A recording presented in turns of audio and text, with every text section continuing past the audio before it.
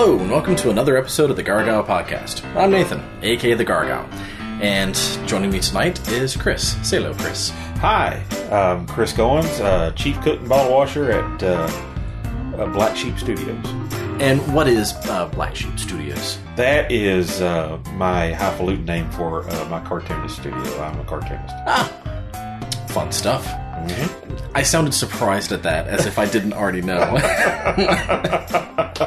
So, Chris is awesome, and tonight we're going to be talking about Universal Monsters, and he surprised me with a very awesome present of a drawing of Wolfman, Lon Chaney Jr.'s Wolfman, getting kicked in the nards, and it is fantastic, and I love it. Well, I'm glad you like it, man. Couldn't have been a better intro to the to recording tonight. So yeah, tonight we're going to be talking about Universal Monsters, and this is week 6 of the weeks that I've been doing. Started out with Giant Monsters, Cool. And then I can't remember, and so I'm getting my phone. Giant Monsters, nondescript, medical, documentary, IFC Midnight, and then tonight is Universal Monsters. Yeah, I'm excited to talk about these. They're my favorites. I love the Universal Monsters. They're just all classics. Yeah, I love them. Like, when I decided to do themed weeks for Halloween, I was like, well, I have to do Universal Monsters. Oh, yeah. Yeah. There's no way I could not do those.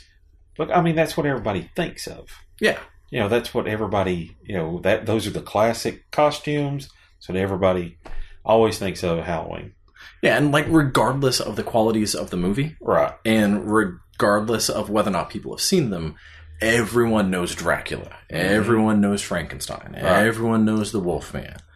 Like, yeah. They've, even to being parodied in cartoons and everything, I mean, they're famous in their own right, in which, they should be. But, that's just something that's I guess, a collective American, I guess you could say American knowledge. Sure. I mean, even though they're supposed to be European. But, well, and even though a lot of them are based off of literature, and yeah, but they're sometimes I guess sometimes they're a little better because the literature can be a little either cloudy or just outright weird, right? Especially in the case of Frankenstein. It was I kind of like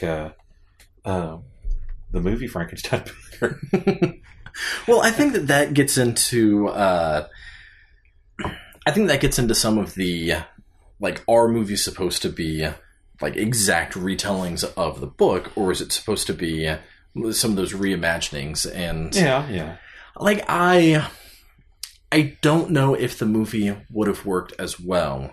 I don't know if the Universal Monster Frankenstein would have worked as well, staying like extremely true to the book. Well, I watched the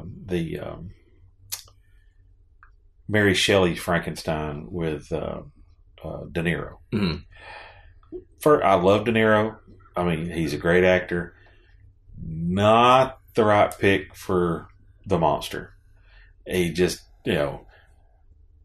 but it was just, you didn't have the sympathy. I remember when my daughter was 3, and we're sitting here, it's about this time of year, the original Frankenstein is on, and she's sitting in my lap, we're waiting on my wife to get ready, and he comes out, and it's the scene where the doctor takes away sunlight. He gives him sunlight and takes it away. And she goes, oh, he's sad. My 3-year-old got it. Uh-huh. Just like that. That is such a sad scene, too. Yeah. But poor Frank. No words. He did it all, no words. And, like I said, my 3-year-old got it. So, she's 17 now, and she still loves Frankenstein. Well, and mentioning no words. So the ones that I watched for the week, Creature from the Black Lagoon, The Mummy, The Wolfman, Frankenstein, Bride of Frankenstein, Dracula, and Phantom of the Opera. Dracula's the only one who talks. Oh, yeah. Like, Frank talks a little bit. Right. The monster talks a little bit in Bride of Frankenstein. But, yeah, watching all of them, like, the monster doesn't have a voice. I think that makes it at times more menacing. And they said that in Bride of Frankenstein, Karloff was upset that the monster had lines. He thought that degraded the character. Yeah. And so they took it down to where he had minimal lines, and he was okay with that. But I thought, for an actor nowadays, if he didn't have any lines, he'd walk off set. But Karloff's like, no, that's how it had to be. Yeah. I thought, to me, that's pretty cool. But, yeah. I misspoke a little bit. The Mummy does have lines, but not as the Mummy. Like, you don't really realize until much later. Right. Like, oh, right, Imhotep was the Mummy. And, okay, fine. Yeah. But yeah, I think that it really works with the older ones, the older movies, because you don't get to know what the creature's thinking. You don't get to know what is the monster, like, what are they up to. It's just, here are the protagonists, and here is some menacing evil. Well, the creature, if they didn't go to the Black Lagoon, he wouldn't have bothered them. Yeah. He didn't come out, but they went into his territory and they ticked him off. And, that's primal. But as long as you stay out of the water, because on the water, he's fast. He's agile. On land, not so much. He's just lumbering. Like, I think that he probably could have moved faster. Yeah. But it was cautious. He was scared. It's like when you bring something home to a dog, they don't run up to it and start barking and snipping at it. Like, they kind of inch towards it, just, what is this? What's happening here? Well, see, it's my theory that you can't get away from slow-moving monsters. Fast-moving monsters, you can get away from. But in the movies, slow-moving monsters, you can't get away. So, for some reason, you either have to trip, fall, or you are scared stiff and cannot move as this thing comes forward towards you to your doom. And that's what I love. There's rules. Just like in a slasher film or something like that, there are rules to the monster movie. And it's fun to watch. You're comfortable in that area. And that's what makes it fun to watch, is because, okay, here we are. Boom. Yeah. I never really thought about the slow-moving versus fast-moving. I think with fast-moving monsters, there's that urgency. Like, they know I have to catch them before they get away. Right. With slow-moving monsters, it's like, whatever. They can run, but I'll catch them. Yeah, because they don't tire. Yeah. Frankenstein... Well, pardon me, the monster.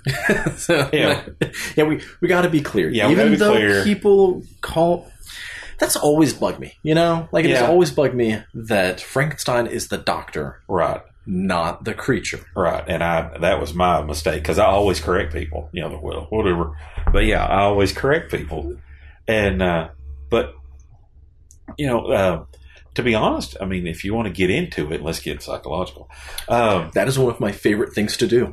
Is that the doctor was actually the villain. Oh, yeah. The monster was just several dead people laying around. They weren't bothering anybody. He had to get this going. So then it's primal. You give this thing life. You play God. Guess what? You messed up. And now it's upset at you. Yeah. There was a meme that I saw several years ago that was something along the lines of, knowledge is knowing that Frankenstein isn't the monster. Wisdom is knowing that he is. Exactly. And yeah, I always like that, because it's like, you know what? You're right. Interesting. Mm-hmm. Especially because, so one of the documentaries that I watched a couple of weeks ago was Nightmares in Red, White, and Blue. And if you've not seen it, it is just an amazing documentary. It chronicles American horror, starting with Thomas Edison's first silent film of Frankenstein. Yeah. All the way up to 2009, I think is when it was made. And it goes through what are some of those horrors, what are some of the things that were going on at the time. Apparently, during the Universal Monsters, there was a code in their version of the MPAA. I don't remember what their motion picture code system was back then. But a thing saying that all monsters had to die. regardless of like how sympathetic, Okay. regardless Okay. of what they were doing. So knowing that the Doctor was the quote monster of the movie, like I don't think that it was done intentionally, but I think that that's a really cool little twist of the real monster of the movie kind of gets off scot-free. Oh, yeah. But this poor thing has to die. But he ends up being cursed. Well, sure. Because, as this, it's a happy ending. At the end. There is nothing happy about Frankenstein. No, I mean, but, the Doctor gets saved. The monster is burned in the giant windmill. Spoilers, by the way, on movies that are like 80 years old. Right. But still. And then the fiance is, she has him in her lap, her head in his lap, or his head in her lap, and everything's good. And then, his father, the Baron, toasts, and it's a up note in the music even. Da-da. And everybody laughs, and it's done. But then the monster comes back because he's not alive. He's undead. And so there you go. And well, and also he fell through the floor when it burned. Yeah, I mean, whatever.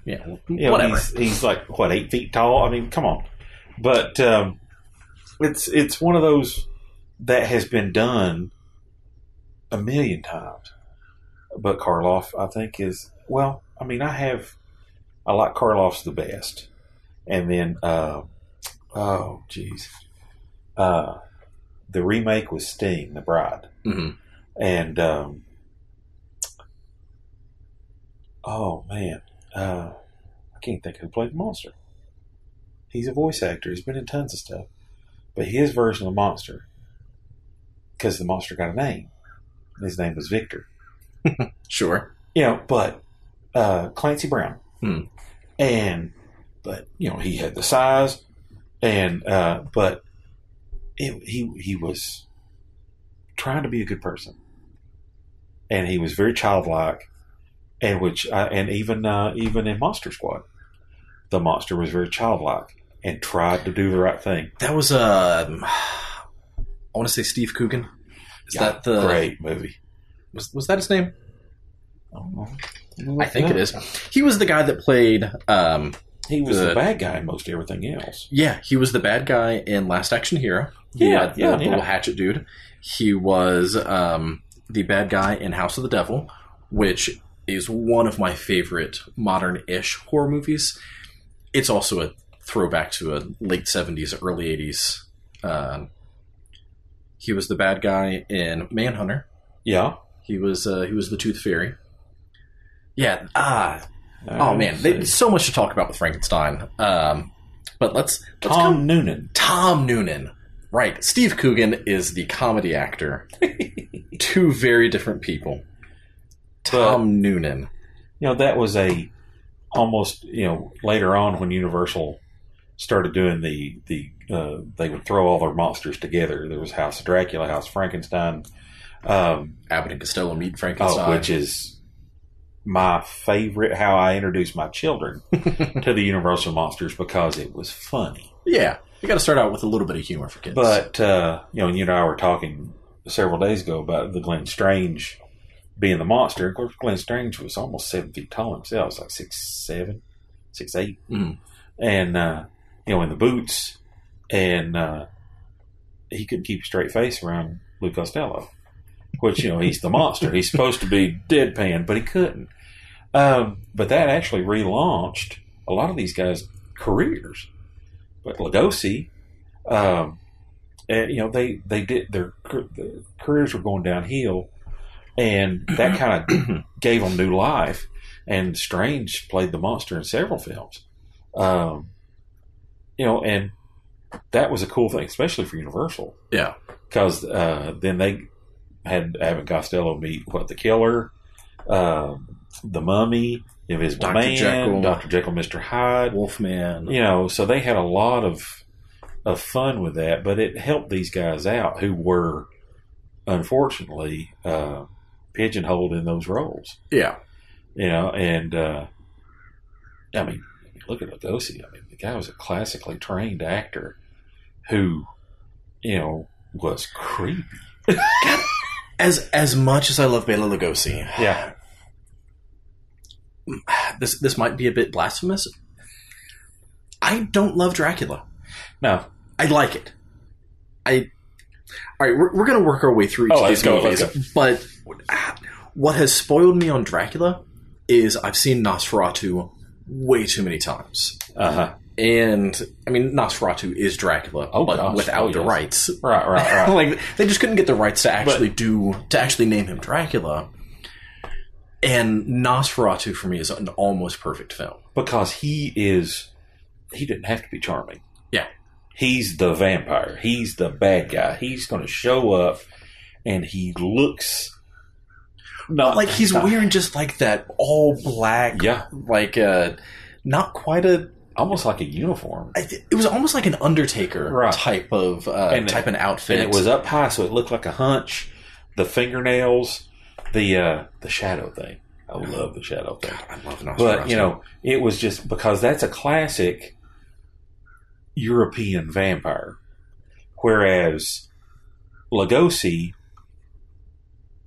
made it where he was charming and he would seduce, whereas Nosferatu just show up. Yeah. What are you gonna do? He's he was evil. He was magic, but Lugosi had a charm to him. But I like Gary Oldman better because it's Gary Oldman, and you're like, God. People have done Dracula or vampires better, but it's almost the same way that I feel about Tim Curry as Pennywise. Oh yeah, I love the new It. I think that Bill Skarsgård does a better Pennywise. Oh yeah, again, blasphemous, whatever. No, Bill Skarsgård can't do a better Tim Curry. Tim Curry is Tim Curry. Right. When it comes to Pennywise, I think that the representation by Bill Skarsgård is a better version of it. I think if you were able to ask Tim Curry, that he would probably say the same thing. Yeah. Because it's a different interpretation. There's been vampires and there's been Draculas. And it's like James Bond's. You can gauge, but some are better. I mean, even the guy that played Dracula in Monster Squad. Now, he was fantastic. Yeah, he was awesome. But none of them are Bela. And I think that's the thing. Is there are better vampires. There are better Draculas. But, you just can't... You can't be Bela. Well, because he learned to speak English from playing Dracula.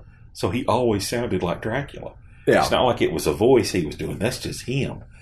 And the pictures of, them, him and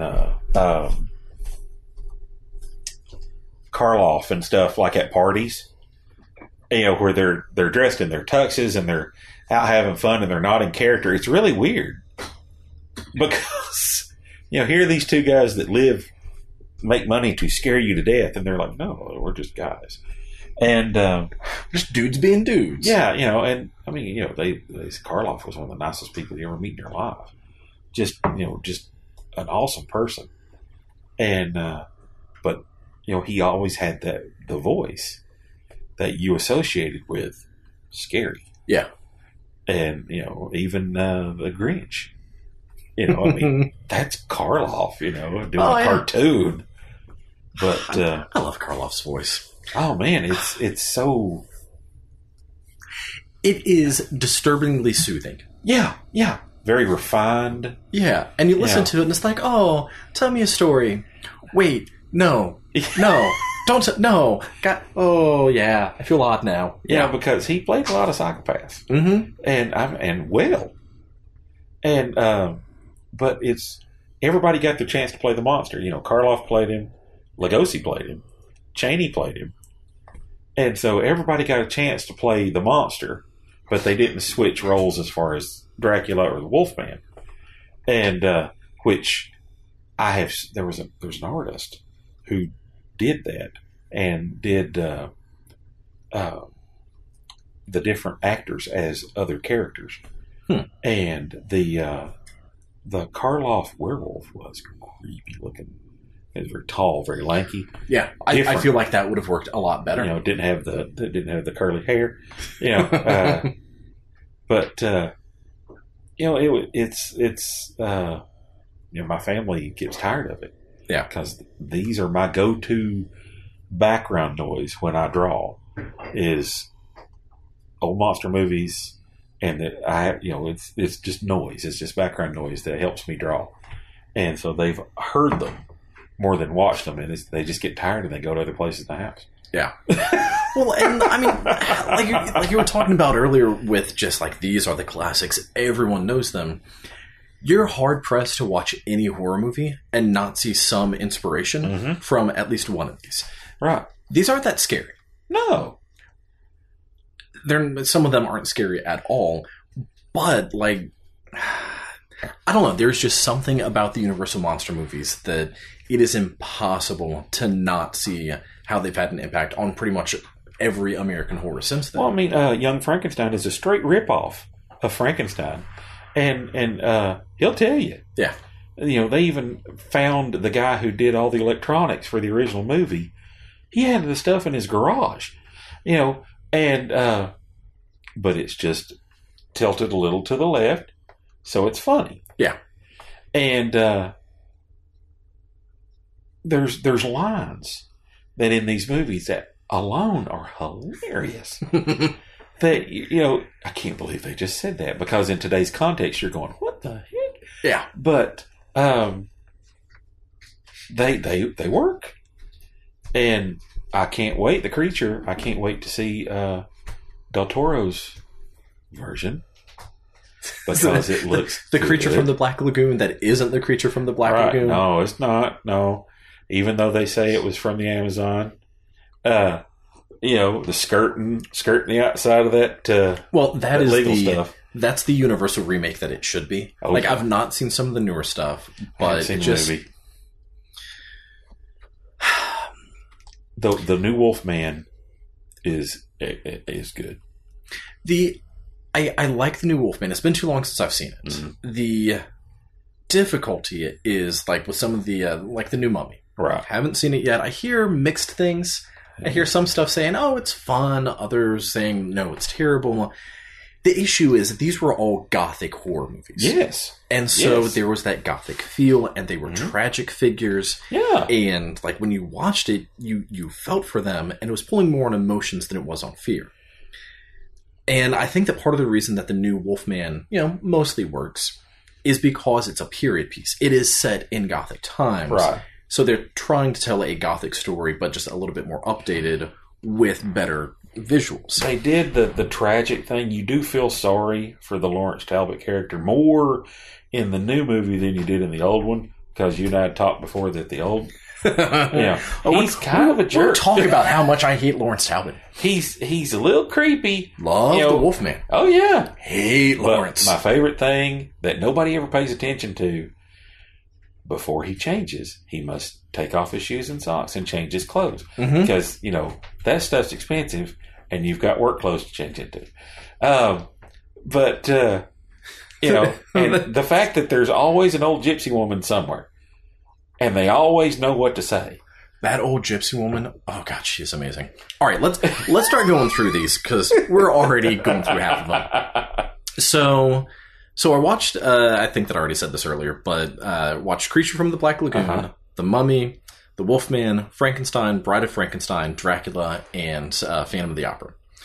So Creature from the Black Lagoon, the Creature has always been, we'll start there and just kind of work through it. It has always been one of my favorite Universal movies. Yeah. Mm-hmm. Probably my favorite Universal monster. Oh, yeah. Mostly because they do something in the very beginning and kind of throughout the movie. They set it up. They do something that I wish that more people in the South would get on board with.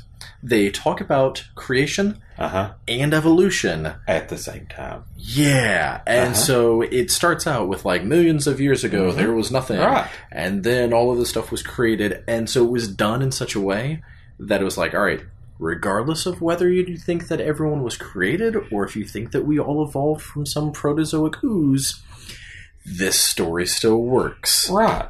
And the way that they set it up works for me, and that's part of why I love it.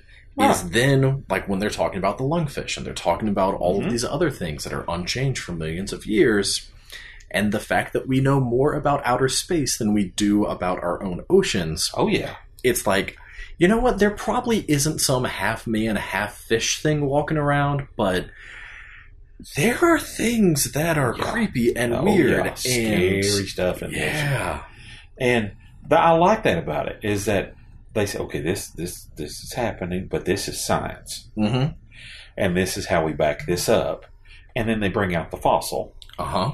You know, which... they bring out the hand, which...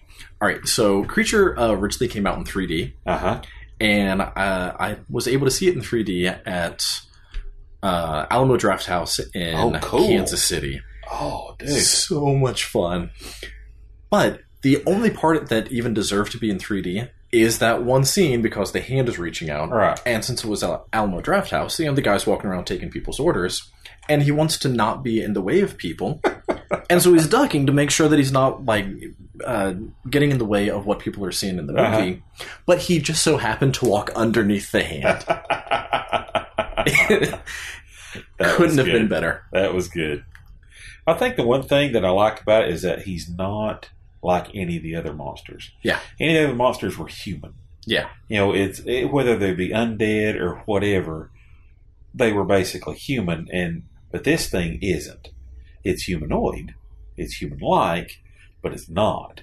And the fact that the suit and everything was just so good and still stands up. Yeah. You know, and if you look close, there's a hole in the top of the head where the bubbles were coming out of the diver's air tank, but he didn't have an air tank. Oh, it's just him? Yeah, like he didn't have a mouthpiece because it would have made the mouth protruding too much. Right. So he's just holding his breath. So Rico Browning is just, all right, I'm gonna swim, and he swam. Oh yeah, I mean upside down, and everything looks right. Yeah. You know, if you're thinking, okay, this is going to be a fish man. This is a fish man. This is what Ichthyosapien. Let's go real science with it. But he looks right. And even when he's on land, it looks like a fish out of water because he's having to really work to breathe. Yeah. And so I buy it. And again, he's not the villain. The other scientist is the villain. The jerk who's like, let's kill him and bring him in. Yeah, we'll just stuff him. Yeah. And then everybody else, no. But see, Beast likes beauty. Uh-huh. And he picked a good one. Which, I mean, a classic theme in horror movies, old and new. Because, if you, maybe the fossil that they found was his mate, so he's been around this entire time without nobody to hang out with. But the fact that they built this entire place on a backlot and did all this stuff, and people believed that this was a critter that they found. Yeah. And that's one of the things that I hate. Right? No, hate not. Maybe that's too strong. I dislike about now is that sometimes we're too well informed, and the magic's gone. Right. That you can't believe because I got a picture of a guy in a suit. Okay, people believe that was a thing they caught, and I like that. Yeah, and it lends itself well to it. That is definitely, as much as I sometimes love living in the modern age, that's one of the things that I do kind of pine for a little bit. Right. Is I wish that I was able to watch movies and experience them in a way that what I was watching was real. Yeah. And like they try to do that with found footage and movies like that, but they don't work. No. In fact, the more that people try to bring me into a movie, found footage and 3D films, the more it takes me out of it. The stuff that a lot of the like Animal Planet stuff does, where the mermaid and all this stuff. It's fun to watch. Yeah. And there's some things in it you go, huh, that's interesting.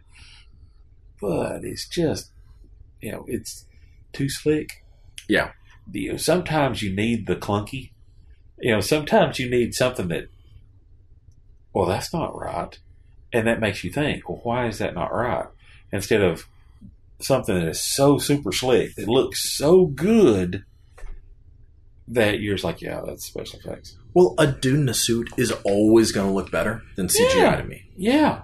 Like, because it's a person moving. Yeah, and like they're actually interacting with it. Right. There was a movie that I saw a couple of years ago called Bad Blood, which is about a werefrog. Yeah, you heard that right. A werefrog. I got to see that. That's cool. It is fantastic. Parts of it are fantastic. The best thing about the movie is that it's all practical effects. Yeah. And so they essentially spent their entire budget on the dude in the suit. Right. And it is... I love it. I love it so much because of that. Like, you watch it and it's just, okay, I am now a part of this movie because there's like an 8-foot tall werefrog running around ripping people's heads off. Well, a lot of times with CGI, even if it's done well, it almost looks too good. Yeah. Where if a guy in a suit, it has weight. There's something physical. Yeah. And it moves the way you might think it would move because that's how we move. So we buy it a little better. Instead of, something that visually is just spot on gorgeous, but it's just a little too good. Yeah, it just doesn't quite work. No, and that's why most of the good horror movies, it's somebody in a suit. Yeah, the ones that last, it's whoever in a suit, and that's because I like the mechanics of it, and I like the fact that somebody's out there thinking this thing up, building it. And yeah, what can we do? But yeah, the creature, I think, works all over the place. Well, and it's just beautiful. I mean, you were talking about the underwater scenes earlier. Those are beautifully shot film. Like, yeah, I like the plot. I like the story. But I could watch the scene of just the creature swimming underwater and just on repeat. Because it looks right. Yeah. This thing, it's moving right, and the hands look right. The webbing and everything. It looks I guess what we would expect it to look like. Yeah. And the fact that this guy is such a good swimmer, and it looks effortless. Yeah. The fact that he's going through all these things and doing all this stuff, and what is it, when he's swimming, when the girl's swimming on the surface and he's swimming underneath her upside down. That's just awesome. Yeah. You couldn't, I don't think you could make that look any better. And it was done very intentionally to play off of a lot of sexual undertones. Oh, yeah. Like, everybody was in love with this girl. Yeah. Even the bad guy wanted the girl. The good guy wanted the girl. The captain of the ship, he liked the girl. And even the critter really liked the girl. Yeah. To the point where he took her. But God, there are so many things that it does right. First off, it's beautiful. Mm-hmm. Secondly, like even some of the way that the story is set up, you can see that in Jurassic Park. Oh, yeah. Like the entire intro of here is some dude off in the Amazon and they find this one little piece and that's what sets the story into motion, and a guy and a girl scientist and some rich dude in a suit coming up saying, I need you to go on an expedition. Right. It's like, oh, cool, Jurassic Park. And, you learn something. Yeah. There's a science lesson in there somewhere. And that backs it up. That gives it something stable to say, okay, this is what we know. Now we're going to go off on the fantastic, but we're rooted in what we know. Well, and there's also some social commentary. Like, I don't know if you've picked up on this, but when they're going through and basically roofing the pond, the lagoon, and dumping whatever that drug is in there. Yeah, rotenol. Or retinol? Rotenone. I don't know what it is, but he said rotenone is what he said. It's one of these weird It's a roofie. They're roofieing the fish. They're drugging fish. Yeah. But when they're doing that, you see the captain up on the ship smoking, and he throws a cigarette in the water. And, like, they follow and show the cigarette, and then the next scene is all of the dead fish that they had been drugging, but still, it's, like you said, the people are coming in there and destroying the creature's habitat. The Amazon. Yeah. And it's just like that. It's done so well. Well, there's a little social thing in there as far as the bad scientist. He's kind of a jerk, and he's being a jerk to the captain, and he's being pretty much a pushy American. Yeah. And captain pulls a knife to his throat. It's like, this is my ship. I'm in charge. Yeah. Back off. And there is that, again, hey, you might be big where you're from, but you're not where you're from now. Yeah. And then the creature pretty much says that to everybody. Says, this is my hole. You need to leave. And it's just one of those movies. But again, he comes on land. He goes in the guy's tent. Now, the guy could have dove out the backside of the tent, but no, he stood there and screamed as the creature grabbed his head and crushed it. Right. As creatures are wont to do. Right. I've never been petrified scared. I think, and again, if they would just listen, I think they would have heard him coming. It took him a good 10, 15 minutes to get there. Or if they had just, let him be. Yeah, just leave him alone. So probably my biggest issue with Creature is the musical score for the creature. Like, musical score throughout the movie, I love it. It's beautiful. It's wonderful. The underwater footage, again, like, it's so like watching ballet. Like, it is just gorgeous. But the creature, anytime that you see him, it's da-na, dun, dun, da-na, yeah, da. It gets so annoying. It is. It gets old. And but that's was the movie experience at the time. Yeah, that they wanted you to, because that might scare you. Maybe that might make your popcorn fly. Yeah. Well, I mean, it's like with Jaws or with Freddy or it is the same. Like, here's this theme. It plays. I just wish it had been a little bit more developed.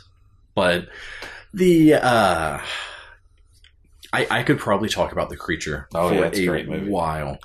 A few years back, I actually got to meet Rico Browning, who was the guy that played the creature under the water, which to me is the better creature because, well, he's swimming and it's beautiful and I love it. And I didn't really think about this until this last week when I was watching them. I got to meet a universal monster. Yeah.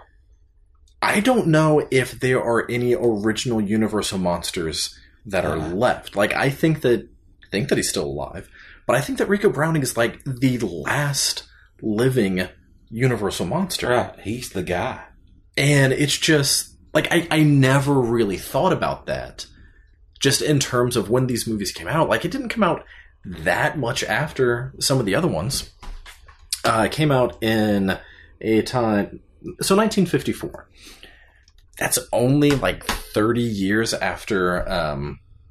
no, that's only like 20 or 25 years after Phantom of the Opera. So, like, it's not that much later. Well, and we were talking earlier that a woman designed the creature. Yeah. And her name was... And I lost it. Millicent Patrick. And she did actually a lot of design work for that. For the monsters and things. And, think about it. This thing's pretty scary. Yeah. Especially for the time period. And, she's a nice looking woman. And she came up with this creature. Yeah. And she never got credit. I got a daughter, that I want her to get credit for stuff she does. And this woman, she worked for the studio. And, I'm sure she got paid. Yeah. But, she didn't get credit. There was another, the man, whoever was, got the makeup credit. And I find that interesting, but it's the 50s.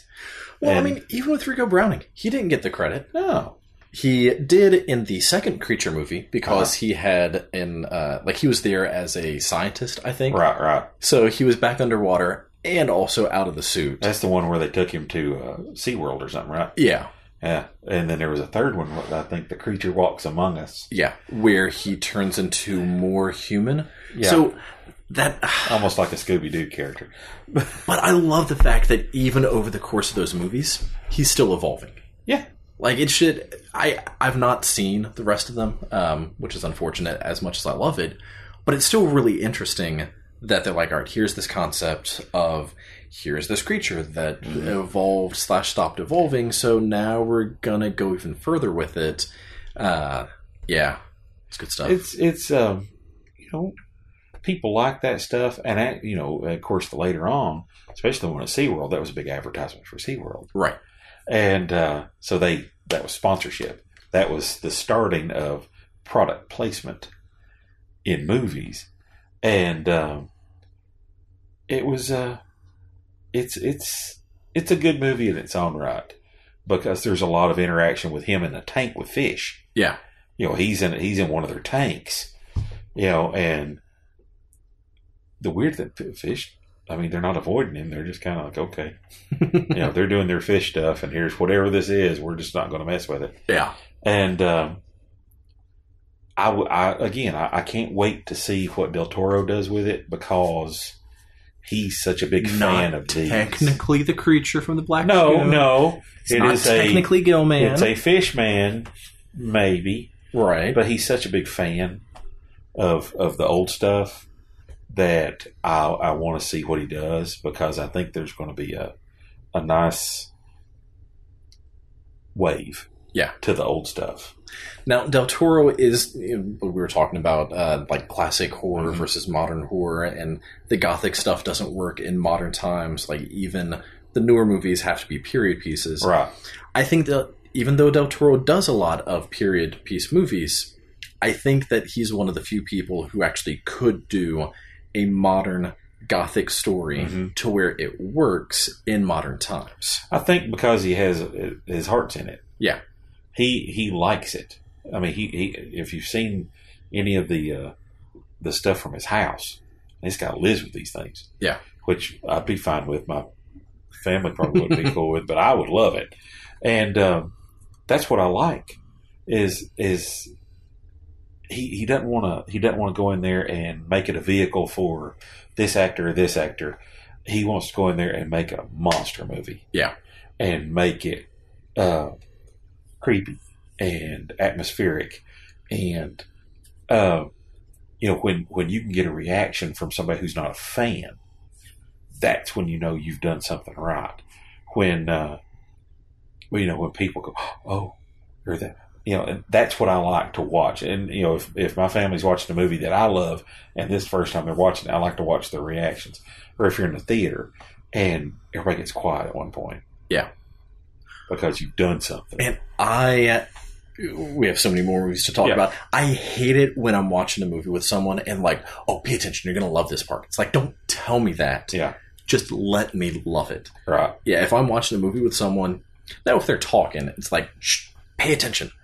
But yeah, if I'm just watching a movie with someone for the first time, like, even if it's something that I know is really funny and my reaction is I want to start laughing ahead of time, it's like, nope, have to stay quiet. Can't say anything. Gotta let them experience it.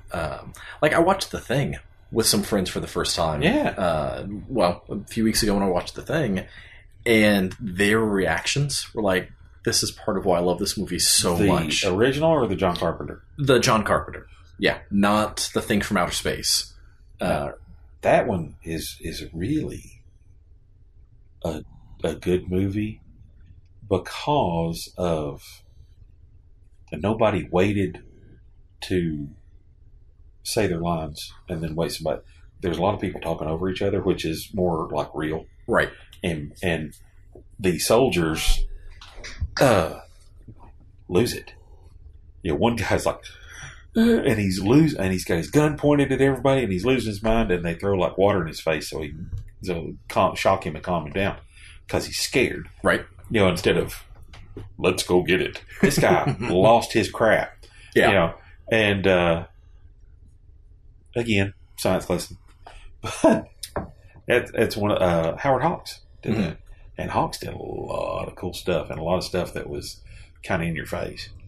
And that one, and that you get into a lot of the Red Menace. The Russians are bad, right? And so there was a lot of military, and in these movies, it was before all that. So it's more. The only law and order you get is like a constable. It was before the Red Menace, but most of them were either during or between the World Wars. Right. So there is a lot of foreigners are scary and creepy, and Germans. Yeah. Those pesky Germans always build some kind of monster, or they're vampires, or something. Yeah, they're going to take away your humanity, and and there's always it's either the Englishman or the American who's always the voice of reason. And if you look at it, they're usually the one that got all this crap started. Mm-hmm. I love my country, but sometimes these guys just need to stop. Yeah. I love it, but it's got problems. Oh, yeah. All right. So, again, we could talk about each one of these for a while. So, The Mummy. Mm-hmm. I had never seen The Mummy before this last week. Uh-huh. So, me watching it this time was the first time that I had seen it. Right. As much as I love horror, as much as I have literally hundreds of horror movies, I am kind of, ashamed-ish, I guess, to say, some of the Universal monsters hadn't really seen before. There's only so much time, is my only excuse. Yeah. I was disappointed with The Mummy. It doesn't have the weight that a lot of them do. Yeah. And I think they really relied on Karloff, because Karloff's the monster, so he could be the Mummy too. Now, Karloff's good, but you got to give an actor somebody to play with, and everybody else in it's just kind of two-dimensional. And even the girl is just like, oh, whatever, and because she doesn't really have a thought in her head. Yeah, I like movies where everybody's kind of well-rounded as far as the character. Yeah, but you have to care about the characters. Right. I didn't care about anybody in that movie. I cared more, and I think this is probably a theme with all of them. I cared more about Imhotep. I cared more about the Mummy than I did about the rest of the characters. But they took too long to get to the plot. Right. They took way too much of the movie to finally get to the point of, all right, yeah, he was doing some terrible things, I guess, defying his ancient religion, but he was doing it for this woman that he loved, and so now all the stuff that he's doing is trying to bring her back so they can live in eternity together. He wasn't trying to take over the world. He was killing people along the way, but he just wanted his girlfriend back. It's and I wish that they had started with that instead of the archaeologist stuff. The best, in my opinion, the best character in the movie is the guy that goes insane in the very beginning of it. Yeah, because he's got the best line, and he giggles and walks away. Okay, that establishes that the mummy's alive. Yeah. Then they should have started there, but you've got an unknown time period from when they find him to here, and then Imhotep comes in, and nobody notices that this Egyptian is creepy as all get out and very zombie-like in his appearance, but he's just a strange fellow, isn't he? Yeah. It's very British they just play it off. Yeah. And there were some things. So some of the shortcomings, you can't really put too much blame on because it was just a product of the time. Right. But I think that it stood out even more to me during The Mummy in terms of the film style of they don't really back then they didn't transition between scenes. No. There was a scene, and as soon as that scene had served its purpose, it faded to black, and then went to another scene. They either did the crossfade or they did the they closed it off, and then the music played you into the other scenes. But it didn't there wasn't really a transition. It was just you need this piece, you need this piece, you need this piece. Yeah. What happens in between doesn't matter. You need this piece, you need this piece. And in some of the other movies, it's still there, but there was more of a through line. And I think that with The Mummy, because it took so long to get there, right, it just really stood out of all right, here's a scene, now here's another scene. I don't think the Mummy movies ever really got, to do anything until the Brendan Fraser stuff, where it was more of an action adventure, and which I'm fine with that. I kind of wish they'd make more just adventure movies that you go in there, you sit there, it's a popcorn movie, and I liked the concept. I liked, it was again a period piece, but I thought it was good. And now, then you got Mummy 15, which, and I haven't seen the new one. I hear decent things about it. It's not great from what I hear, but I hear that it's a fun Tom Cruise movie, is what I hear. They're setting up. Russell Crowe's character is Dr. Jekyll. Yeah. So they're setting that up. Now, I will watch Russell Crowe as Jekyll and Hyde. That'll be fun. Yeah. Because he's a pretty intense dude. But I've seen some things, he can do some comedy stuff too. So I think that ought to be fun. Yeah, I'm really curious as to where some of the shared universe for Universal is going to go. It could be good.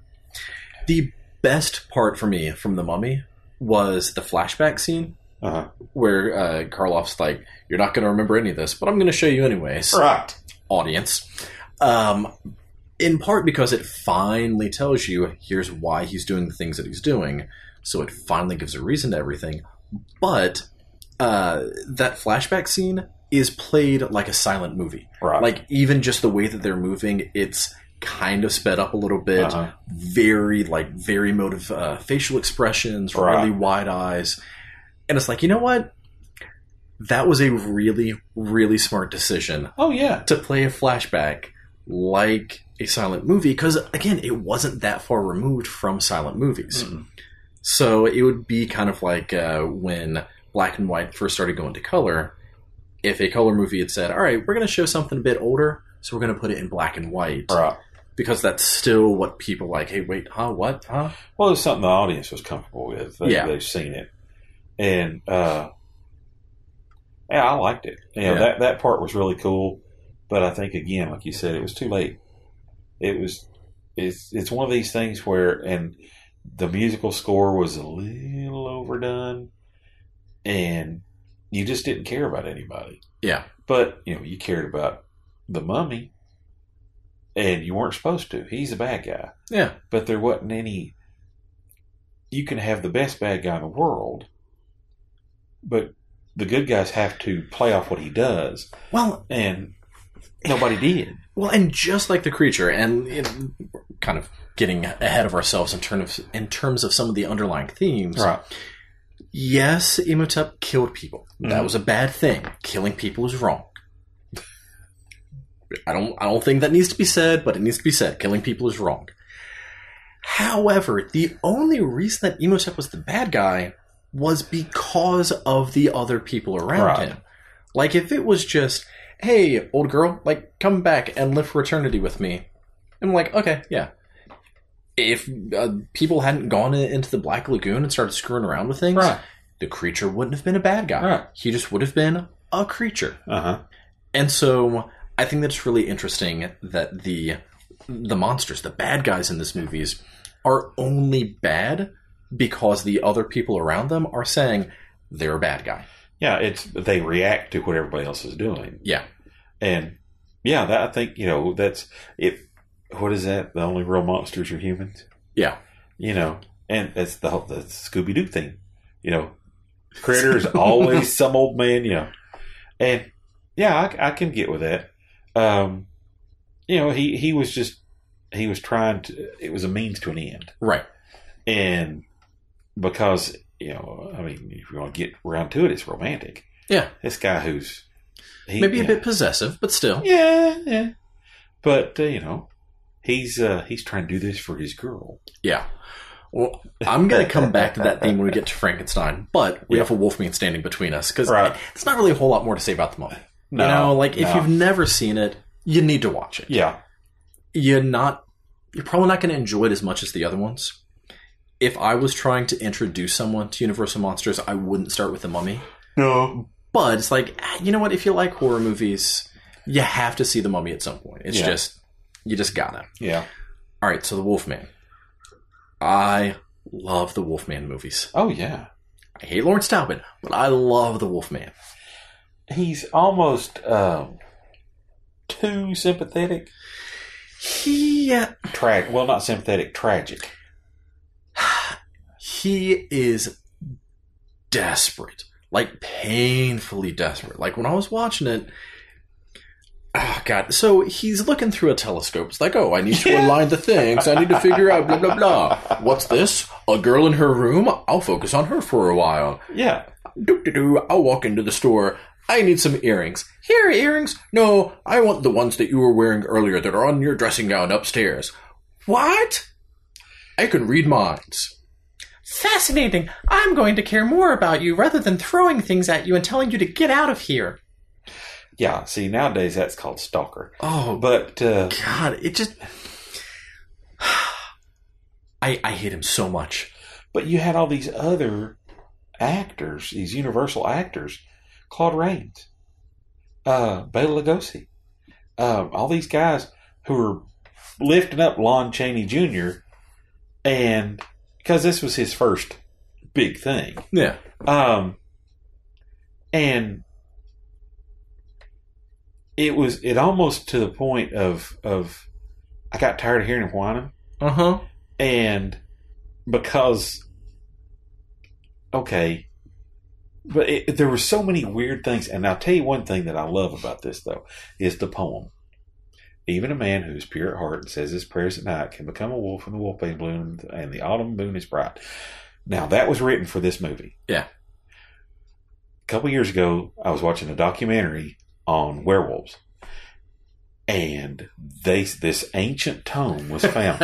And they start reading this, and it was supposedly in this ancient book. And it's the poem. Yeah. I'm like, you're full of crap. This is from the movie in the 30s. And so that's how much these movies are in the our world. Yeah. That it's legend now. No, it's not. But the makeup, and I've seen several test makeups for this movie, and a lot of them were out there. A lot of them were scarier, but this one was the one that was easiest and retained the more of a human look. Yeah, and it was easier. They figured it would be easier for the audience to accept instead of you go straight to the howling. And so this was or American Werewolf in London. Yeah, which love it, love the movie. But you've got him as this super tragic guy who's like, 6'5"? He's a big guy. And then his dad's like, no, he needs to go through this himself. His dad, a tiny little Claude Rains. Yeah. Whenever there's a dog around, the dog's freaking out. Yeah. Well, there's gypsies everywhere. And I guess that was a thing. But okay, so I do love the Wolfman movie. Yeah, like it is a really, really good movie. Even though for the time, or even though the transition scene isn't great, especially comparing it to modern makeup, like it's still sure, it's good. I can believe it. Why not? Yeah. One of the things that bugs me about it is I don't understand why they made the romantic interest already engaged. Yeah, because that's creepy. Yeah, especially because he seemed like a really nice guy. The fiance. Yeah, he seemed like a genuinely nice guy. At one point, he's even like, "Hey, let's go spend time over here next to Lawrence." And she's like, "What?" He's like, "Well, I want you to know that I'm not jealous. Right. Like, it's okay." And I felt so bad for that guy. Right. Because it was clear that the woman had some feelings for poor Larry, and it was just like, I don't... all right. Lawrence is way too desperate and way too creepy and super stalkery, and the way that he would talk to her like he was too close, and... Yeah, he would always get in, and it was always just weird. Yeah. And a bit aggressive and violent, and like I know the poem was there to set up his character as he is pure of heart, right? Because even someone who is pure of heart can still become it, and they say it a few times, like back to back to back, to set it up as even someone good. Larry's supposed to be good. No, he's trying to steal this chick from somebody else, and the guy is almost like he was an afterthought. Yeah. That, and even her dad defends Larry hanging out with his girl even after all this stuff happens. Yeah. I don't know a daddy around. I wouldn't. I'm a daddy. I wouldn't. I'd tell the guy to get out. But, well, like, especially because, all right, one of the things that I did like about it, as much as I hate Larry, and I love the Wolfman. Yeah. I do like the fact that because it does show him as a little violent, like even threatening the mother of the other woman who died, is like, "What are you saying about me?" Her daughter is dead, dude. Right. The CTFO. Yeah, he comes in the shop and he's ticked. Oh, God, he's such a jerk. And even though it's like, oh, the fiance is such a nice guy. What does this woman see in Larry? Like, what's going on? I do like the fact that because there is the aggression and we'll call it too strong of a sexual drive, going after someone who's engaged, I really like that interplay between, like, the animal in him coming out and those little snippets of a very animalistic nature. Right. I don't know how intentional that was supposed to be, but I like it. Like, I feel like that really adds a lot to the character. There's a lot of weirdness as far as the dad evaluating him from a distance. Right. And it's always Ralph Bellamy's right there with him. And I also think it's weird that Ralph Bellamy's character is supposed to be this retired British colonel, but he doesn't have an accent. And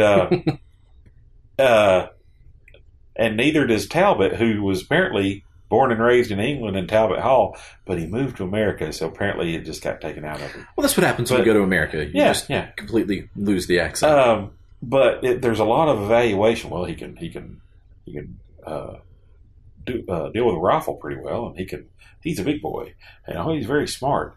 And it's like they're trying to build him up as an okay guy, as a well-rounded okay guy, and then, but I feel better. I like him a lot better as the Wolfman. Yeah, as the Wolfman, he's great. Yeah, and the scenes in the forest with the fog and all, it's really good. Now, a lot of fog. Who the heck would let two women walk around in a fog in the woods at night by themselves? Yeah. Oh, they're just going to the gypsy camp. Yeah. Nothing could happen. They're just going to go get their fortune told. I don't care what time period this is. A lot can happen. But again, it's the movies of the time where there was a underlying innocence of everybody's basically good.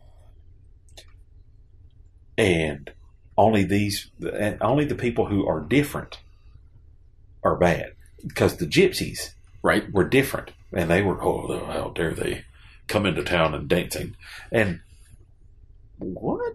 And only Lawrence wasn't bad until he turned Wolfman, because he was different, right? And so again, it's a very homogenized. Is that a good word? Of trying to make, well, if you look just like everybody else and act like everybody else, you're okay. Yeah. But if you don't, then you're different and you're bad. And, and I didn't like that part, and it's weird. Well, here's what I love about that part is, even though time periods, blah, blah, blah, like, that's a theme that you can still find in modern society. And even though Gothic horror, like I was saying, doesn't quite work, because people are trying to go for the Gothic rather than finding that underlying theme, there's still a lot of xenophobia. Oh, yeah. And there's still a lot of, that person looks a little bit different. That person sounds funny. What's going...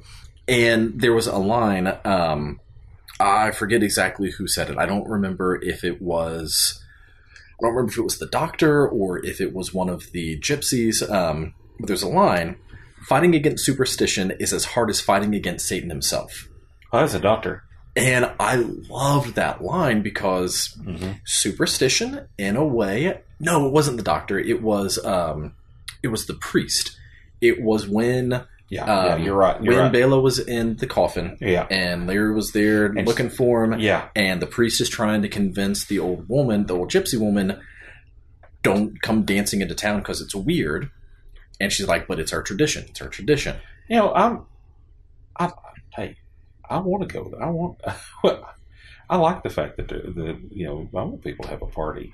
Well, I mean, it's the same as like an Irish wake. Like that's a very standard thing among cultures, is to celebrate their life, not mourn their death. Yeah.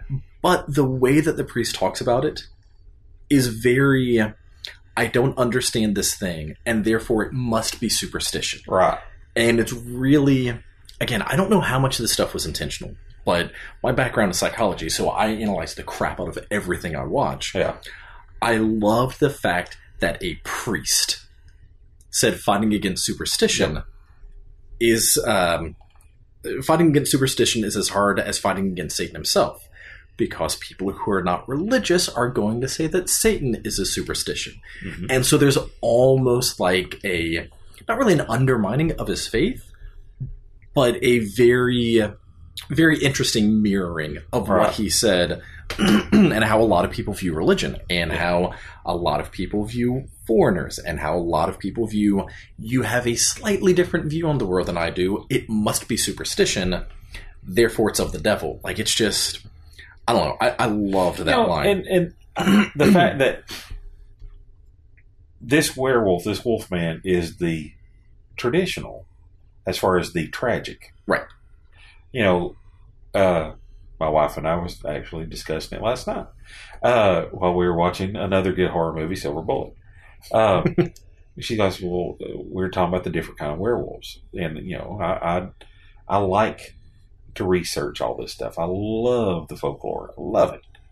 And he's a loup-garou, a traditional, tragic, cursed person. Right. And instead of somebody who's just out to kill you. Right. He can't help himself. And that's how you feel sorry.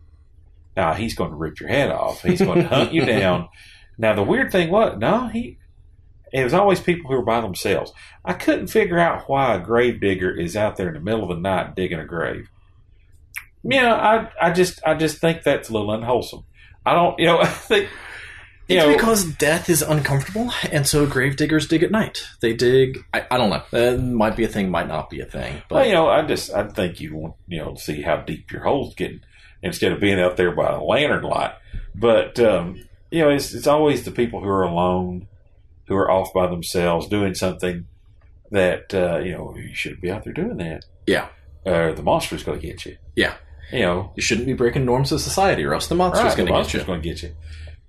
Yeah, and I don't know, I love the fact that the monster, it's coming out, and the atmosphere is also very telling of the monster. Yeah. So, like, in the Wolfman, so much fog. Fog is everywhere. Yeah. But I think that the fog gets thicker as the movie goes on. Uh-huh. And so, again, don't know if it's intentional, but I feel like the fog is supposed to be representative of Lawrence Talbot's mind as he is going deeper and deeper into this monster. And so It's like, all right, what's real, what isn't? Is he a wolf? Is he human? Did he see this? Did he not? Right. Is he crazy? Is he paranoid? And even the hunt scene. Yeah. To where his dad ties him to a chair and faces him towards the window so he can watch him. Yeah. That's harsh. Even the doctor's going, you can't, no. He's like, well, he needs to stand up and do it. He needs to be a man and see himself get shot. Right. And, but there's a lot. I mean, talking about superstition and magic. There's a lot. The gypsy woman has a saying. But even though your way is thorny, I don't remember all of it, but that's how she makes him change back. It's some kind of incantation, and then she said it over her son Bela, so he would rest in peace. And that's another thing as the other werewolf movies go on, is that he can't die. He even though he's dead, he always comes back. And he's later on he gets a little better. He's a little less tragic, but he's still a womanizer. Yeah, and a lot of the other movies, man, he goes after the girls hard and heavy. Well, and again, it's because it's bringing out those primal urges, which I love. Well, even in the Abbott and Costello movie, he goes, "I turn into a wolf at night," and Costello goes, "Yeah, so do 5 million other guys." Yeah. Which gives a lot of depth to the Monster Squad with does the Wolfman have nards? They're not talking about the other monsters and the other monster genitalia. Right. They're only talking about the testicles of the Wolfman. Because that's well, of course he does, because that's what's driving him. That's what I liked about that Wolfman, though, is that he was super tragic. Yeah. Even to the point of trying to warn people, or kill me, or do something, to take me out. He was, he didn't want to be this at all. Yeah. At certain points, you kind of thought Talbot was cool with it. Yeah. If you don't do what I want, I'm going to turn into the Wolfman later on. And because he would just tell everybody, and everybody think he's nuts. What in the Abbott and Costello movie, he was in a hotel room. He's locked himself in. So what, the Wolfman can't do a doorknob? Dogs don't know how to operate doors. Yeah. Yeah, God, I love the Monster Squad. If I had time, I was going to watch it with Universal Monster Week. Oh, gosh. But I didn't. So I have a few more themed weeks. This week I'm doing anthologies. Uh-huh. Actually, no. I only have one more themed week. I'm doing anthologies this week. Uh-huh. Then I'm going to the Knoxville Horror Film Fest. Oh, cool. And so I'm going to do a podcast over that one. Sweet. And then the last week, it's going to be just favorite Halloween movies. Yeah. So it'll be stuff like Monster Squad and Young Frankenstein and, yeah. You mentioned the dad a little bit ago, and at the end, when he gives his dad the cane, and he's like, "Here, protect yourself." Mm-hmm. I think that he knew, all right, I'm just going to let my dad kill me. That's going to be a thing. But the thing that really, really kind of bothered me about that, not in a, oh, he shouldn't have done it, but in a, this makes the movie even more tragic. Yeah. Lawrence Talbot knew that the old gypsy man was a wolf when he killed him. Uh-huh. He knew, all right, he was a wolf, and I killed him, and now he is not a wolf, and he returned to human form when they buried him, and everyone saw that. So he knew when he dies, when Larry dies, he's going to go back to his human form. Yeah. He gave his dad the cane. Uh-huh. At any point, did he think about the fact that if his dad actually did kill him, that he was going to have to live with the guilt that he killed his own son? Well, the dad was the one that drove him away in the first place. That's what drove him to America, because him and his dad had a deal, had some kind of conflict. And the fact that he had an older brother that they only talk about because the older brother died in a hunting accident. Just that, the end. Yeah, and so they're kind of reconciled, and that's why they're kind of feeling each other out throughout the whole movie. And then he wants his dad to be protected, because but the fact that he keeps calling him sir throughout the entire movie, he never calls him dad. He calls him sir. No, there are a couple of times that he calls him either dad or father or something. Yeah, because it's weird. Sir makes sense.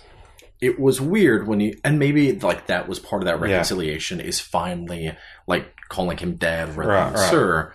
But it's just weird to see enormous Lon Chaney Jr. call tiny little Claude Rains dad. Just that's no. Yeah. Just no. Claude Rains I think he had the guts to order anybody around. I mean, the movies I've seen him in, he is just powerful. Yeah. And one of my friends brought me The Invisible Man earlier. Man, I didn't have it, or else that would have been the one that I watched during the week. What a performance! Yeah. But he played the Phantom of the Opera too. Yeah. In what was it, the 50s, early 60s maybe? Yeah. And sometime around there. I mean, the guy was powerful. But it's just, there's a big, and I think they played that up a lot. That, here's the dad, here's the son. Because he keeps talking about how big he is. Well, he's a big lad. Yeah. He's a big lad. And, we could have had him in this. We could have done this. But I think at one point he was like, I think he pretty much gave himself over that he's done. And he wants his dad to be protected. And I don't know about... Well, I get that he wants him protected, but... And I think that... I don't know. Like, I think that somehow, like, gives the story arc a very, like, beginning, middle, end. But, I cannot not think of the psychology of... Once the dad kills the Wolfman... And then the Wolfman turns back into a son. Just what guilt is he going to have to live with? We'll see the look on his face when he looked down. Yeah. After he knew he did it. Because he killed... It was a Wolfman. It was a critter. And then all of a sudden it was his son. And just the look. Yeah. And then, of course, the music really played that out too. And there's a lot of stuff going on in these older movies that... nobody really thinks about because it's an old movie. But they or pushed because a lot of cool they didn't stuff. try to just drive it into the ground. No, it was just there. All right, we are only through 3 movies. Yeah, Frankenstein. Oh God, I love Frankenstein. Yep. You know what? Let's come back to Frank and Bride of Frankenstein. Sure, because I think those are the best. Oh yeah. So I think it'll be easier to kind of end on talking about them rather than just like, here was some stuff.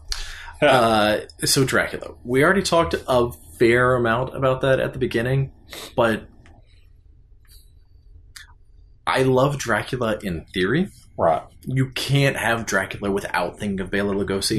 No. Like, he is Dracula, and he's like, that is who he is. Right, because that's your first image. Right. The widow's peak, the whole 9 yards. He's not that good. It's... Again, blasphemous, I'm aware, but it's just... Well, after reading the stories, after reading the books and seeing better versions of that character, he is almost cookie cutter. It's iconic. Yeah. But there's everybody else kind of react. He's not really that bad. He's not really that evil. And I want him to be. I want him... Because later on he is. In a lot of the other movies he is. He's just straight up bad. But in this one, not so much. Yeah. He's just like, I can do what I want. Well, and again, I was spoiled on watching Nosferatu way too many times. Like, that is one of my all-time favorite horror movies. It always will be. I freaking love that movie. There are 2 scenes in particular, like, to kind of highlight why Max Schreck is just, oh God, him playing Count Orlok is eternally creepy. Yeah. As compared to how Bela Lugosi presented. And again, all respect to Bela. He is amazing. He is Dracula. Yeah. No disrespect. But in terms of, like, just quality of movie, in Dracula, when Renfeld... Because that's something that's different between the 2 movies. Renfeld is the one who is there, like, signing the deeds to sell the house. Instead of Harker.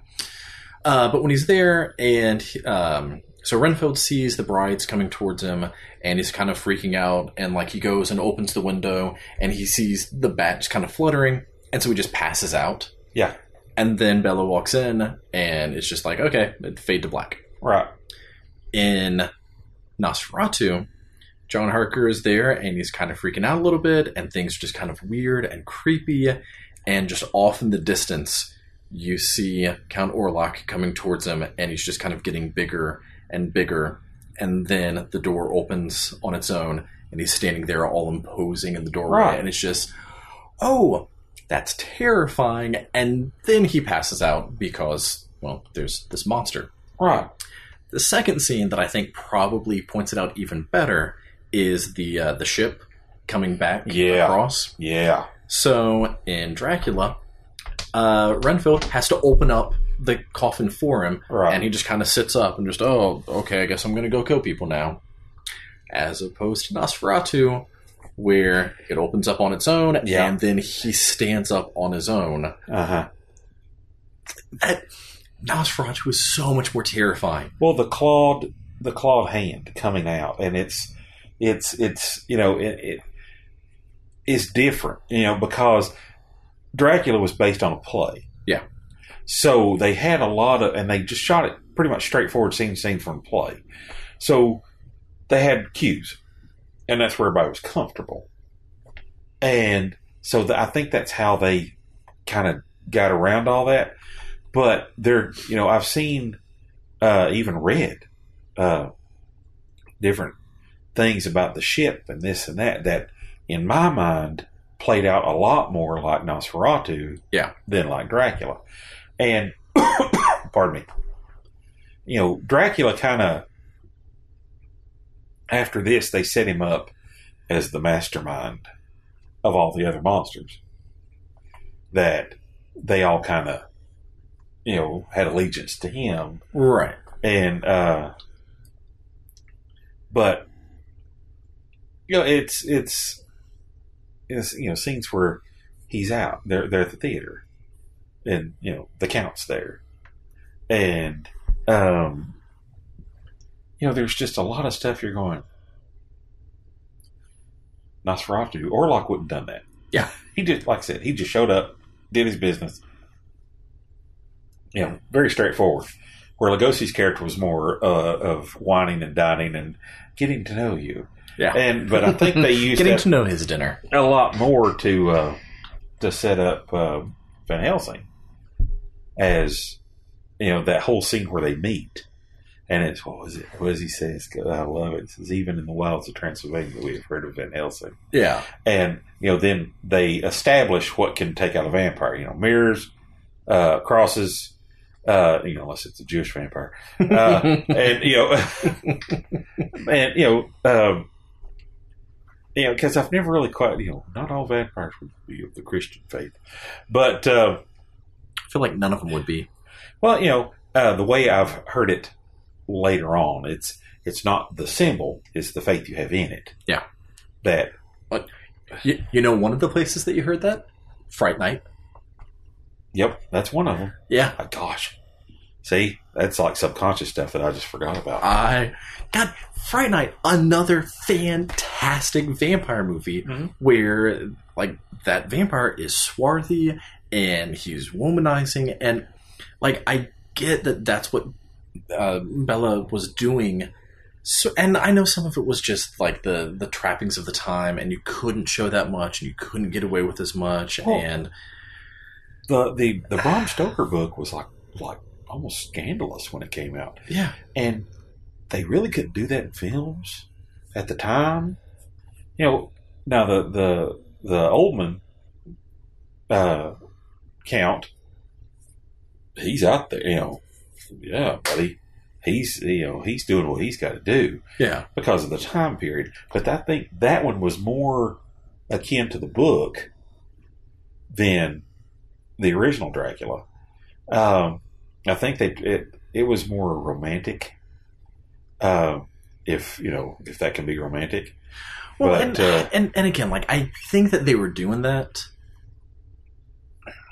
I just don't think that they had as much liberty to do some of it. No. Like, they reference it with the fact that Vampire has 3 brides, and then a 4th when he kills that one girl, right? And then working towards a 5th. So, like, they're getting into some of those sexual undertones. Mm-hmm.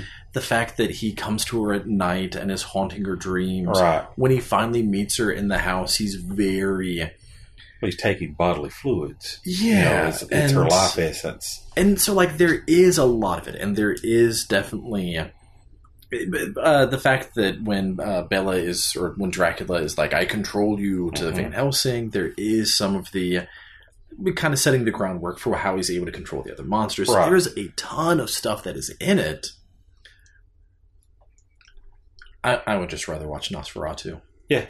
Well, it's the atmosphere is more. I mean, when I drew the picture of Nosferatu, that was my Dracula. Yeah. I love Bela and the classic, the cape, the whole thing.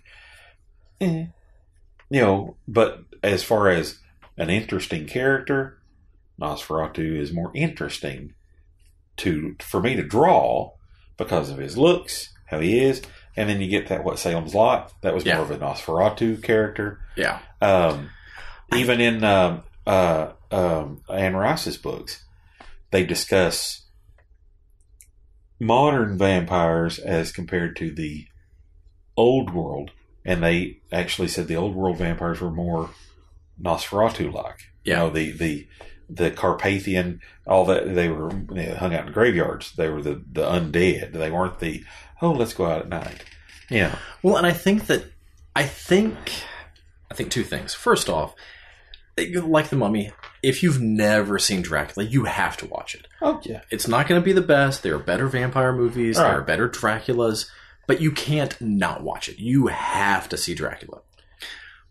I think one of the things that makes Bela's Dracula so important, because it sounds like I've been bashing him. I'm not. I love him. No.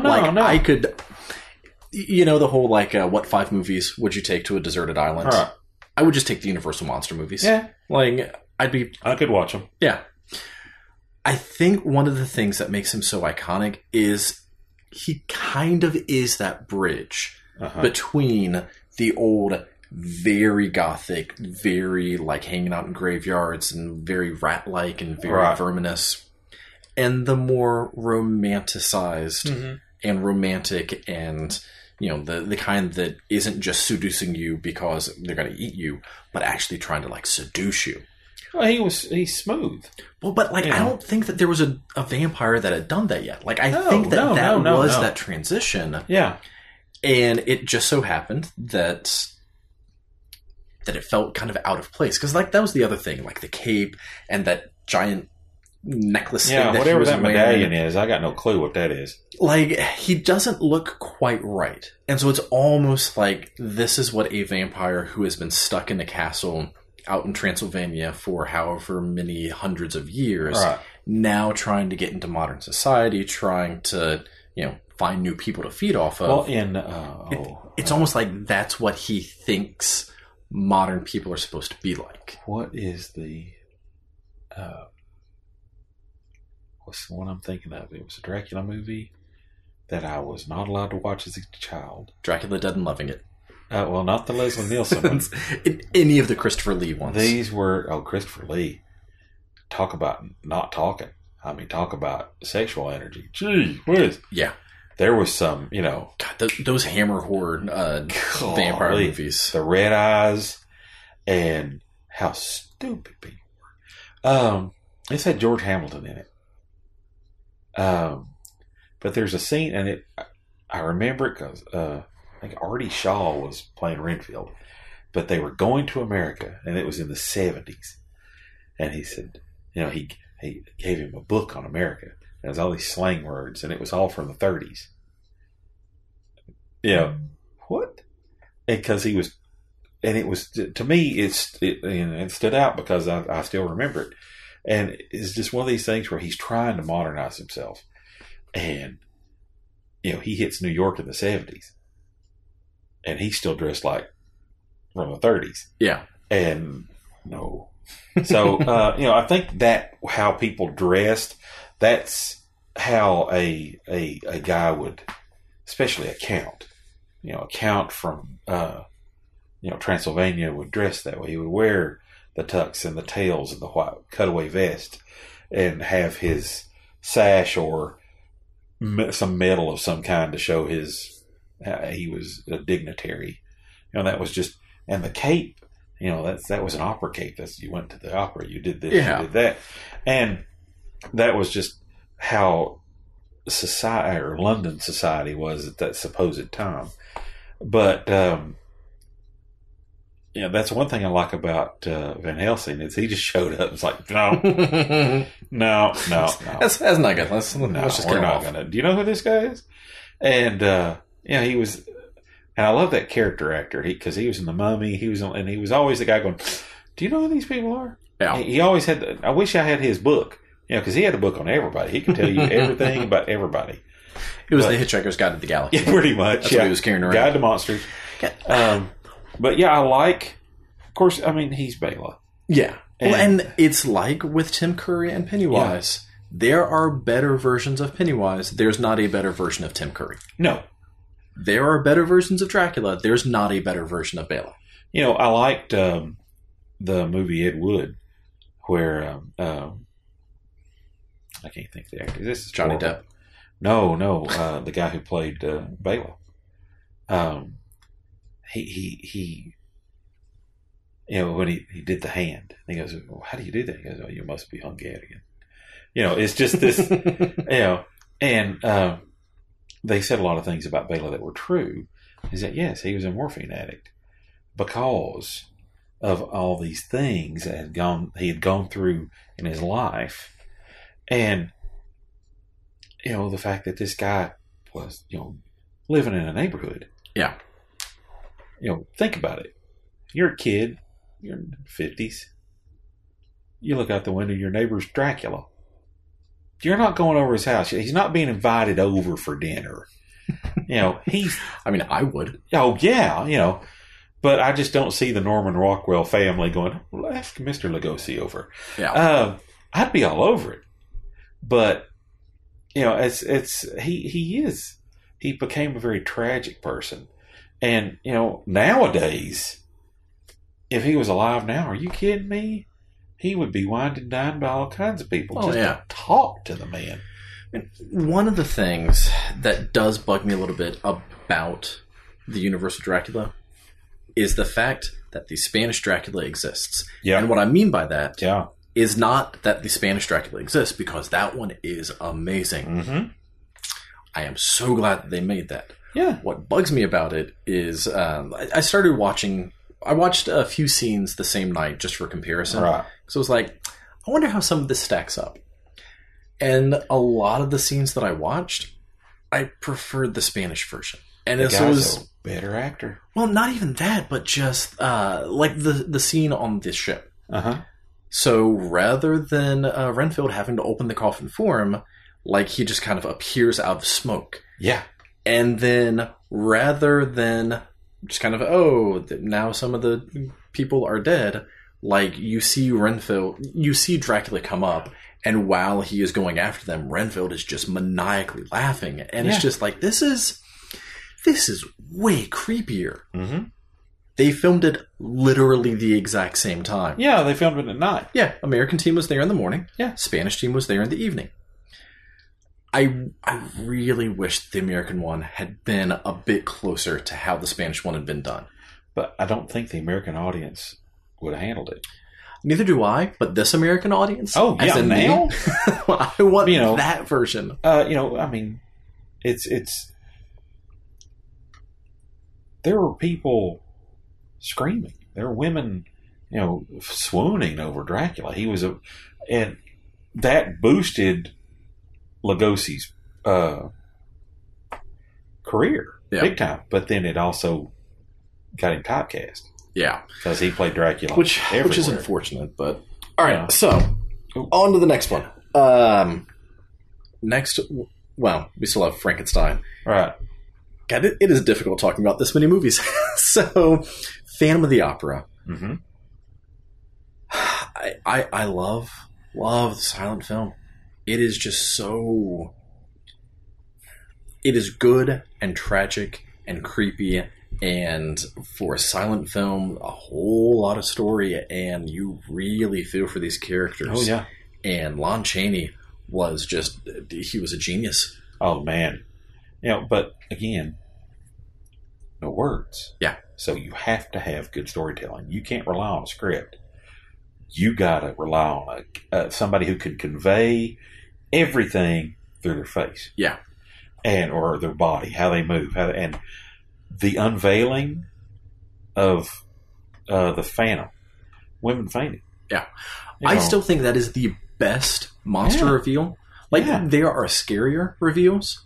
There might be more surprising, maybe, but I cannot think of a better reveal than when that mask comes off and you actually see Lon Chaney with his face pulled back. Just that is... You had nobody ever seen anything like that before.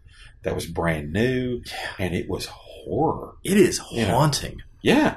And it's just this, and we were talking about earlier now that it's romanticized, it's an opera, it's this, it's that. That is pure horror. Yeah. Everything was covered until that point.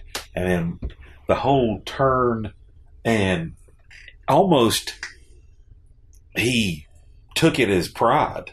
The way he stood and looked at him like, yeah. And, Lon Chaney, the physical pain he went through with all his characters. I mean, he would torture himself to be anything.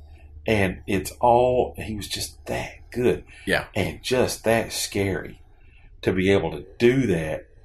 And it's amazing.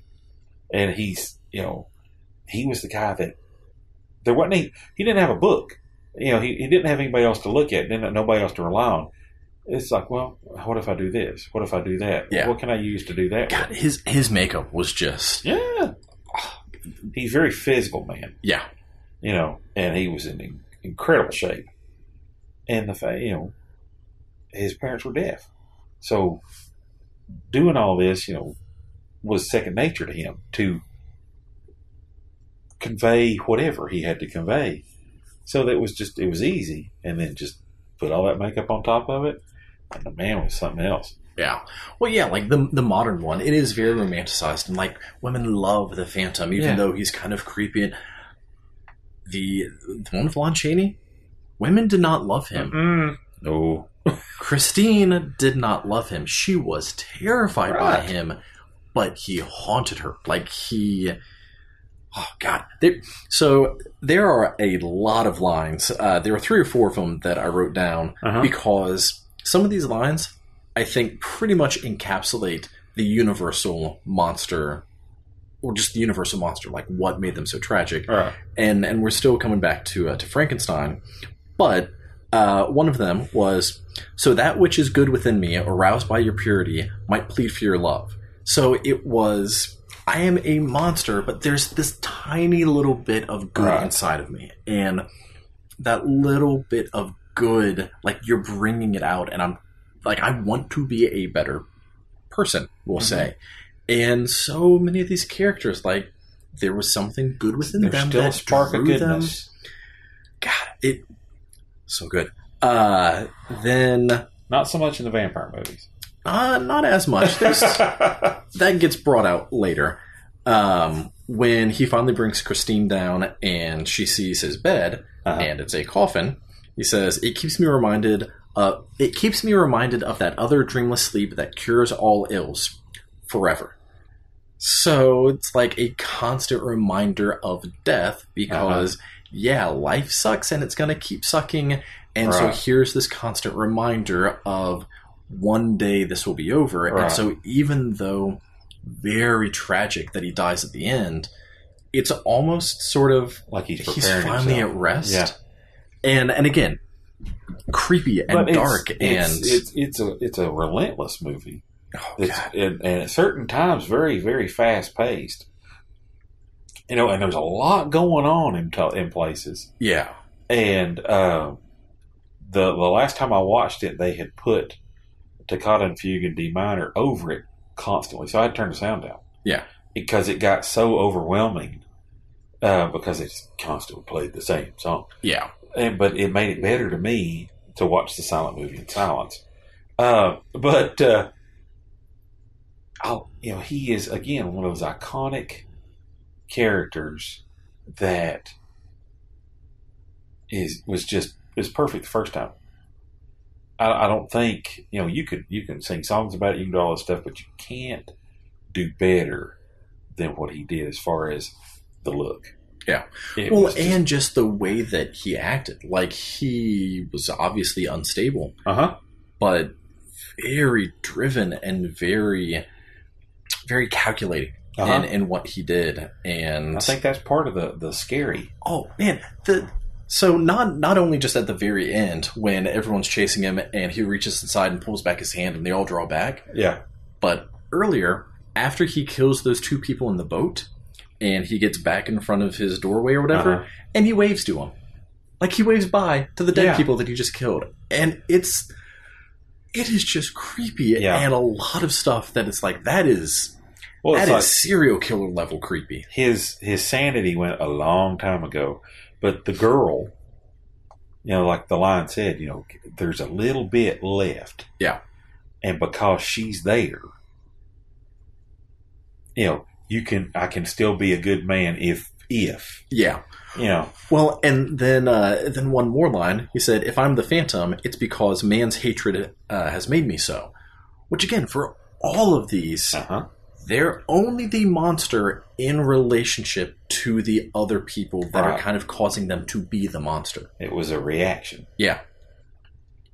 And, that's I mean, you can say that about, I don't think anybody's truly evil.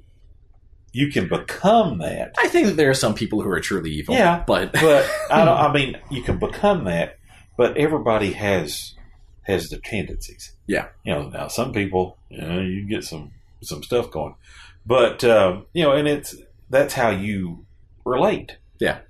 You can, you can sit there, okay, if I got pushed that far, maybe. Yeah. If you lost everything, if you lost, you're lost everything, you're scarred, they took everything from you, you're this, you're that, you might just push back a little bit. Oh, yeah. Well, that is a standard theme among horror movies. It is not only what turned the monster into the monster, but what does the monster do that turns the mild-mannered protagonist into the not-so-mild-mannered protagonist. Right. Like, what turns them into the killer. Not the killer, but the, You can't have a hero without an awesome villain. You have to have a villain. You have to have something that the hero has to react against. Yeah. But in these movies that we've talked about, the guy you think's the villain isn't the villain, and the guy you think's the hero really not the hero. Yeah. Like, what would all these people be were it not for the other, again, quote unquote, protagonists coming in and just kind of stirring stuff up? Right. Phantom of the Opera, it's a silent movie. If you're not used to silent movies, it can be difficult to palate just because, well, it's a silent movie. And you have to pay attention. But I think that Phantom of the Opera and Nosferatu definitely required viewing because they are so beautiful. And those themes and those horrors, I think, still pull through today. Well, everything was big. Yeah. And because it had to be, you had to tell a story without words, without somebody telling you everything. It had to be perceived. Yeah. And so there's a lot going on. But when you get down to it, it's really cool to watch. Oh, yeah. And it's really fun to watch, but you have to pay attention. You have to put your phone down. Yeah. You have to shut up. You can't just listen to the dialogue and hear the tone. You have to see how are they saying. Yeah. What the heck? But once you get into it, man. Yeah. And then you realize why these people were the movie stars that they were. Well, that's one of the things that I love so much, even though Nosferatu wasn't part of Universal Monster Week. That's one of the things I love so much about how Max Schreck plays him. Gosh. Is silent movies are very over the top and very exaggerated. And Count Orlok is very still and slow and calculating. And like that dichotomy is just... But he's relentless. He's off. Never going to stop. Yeah. And he's always going to be there. And that's what's scary about it. And I love, like I said, I love the shadow stuff. Yeah. The shadow stuff is just, it's awesome. And to think about it, now have you seen the remake with Klaus? Yeah, Klaus Kinski. I love that. Is it? Well, we really found the guy. The best thing. Okay, maybe not the best. One of the things I love so much about that version is the girl whose name I'm forgetting.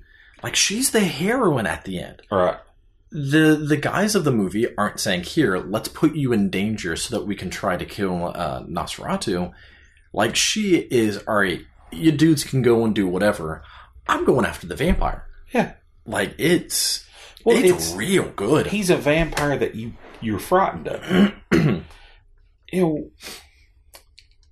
A lot of these modern day vampires, no.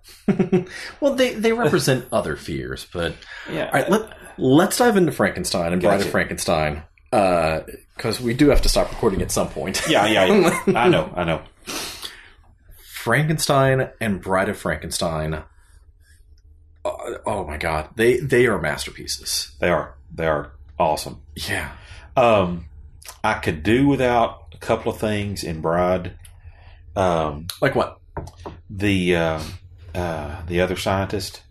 Oh no, I love him.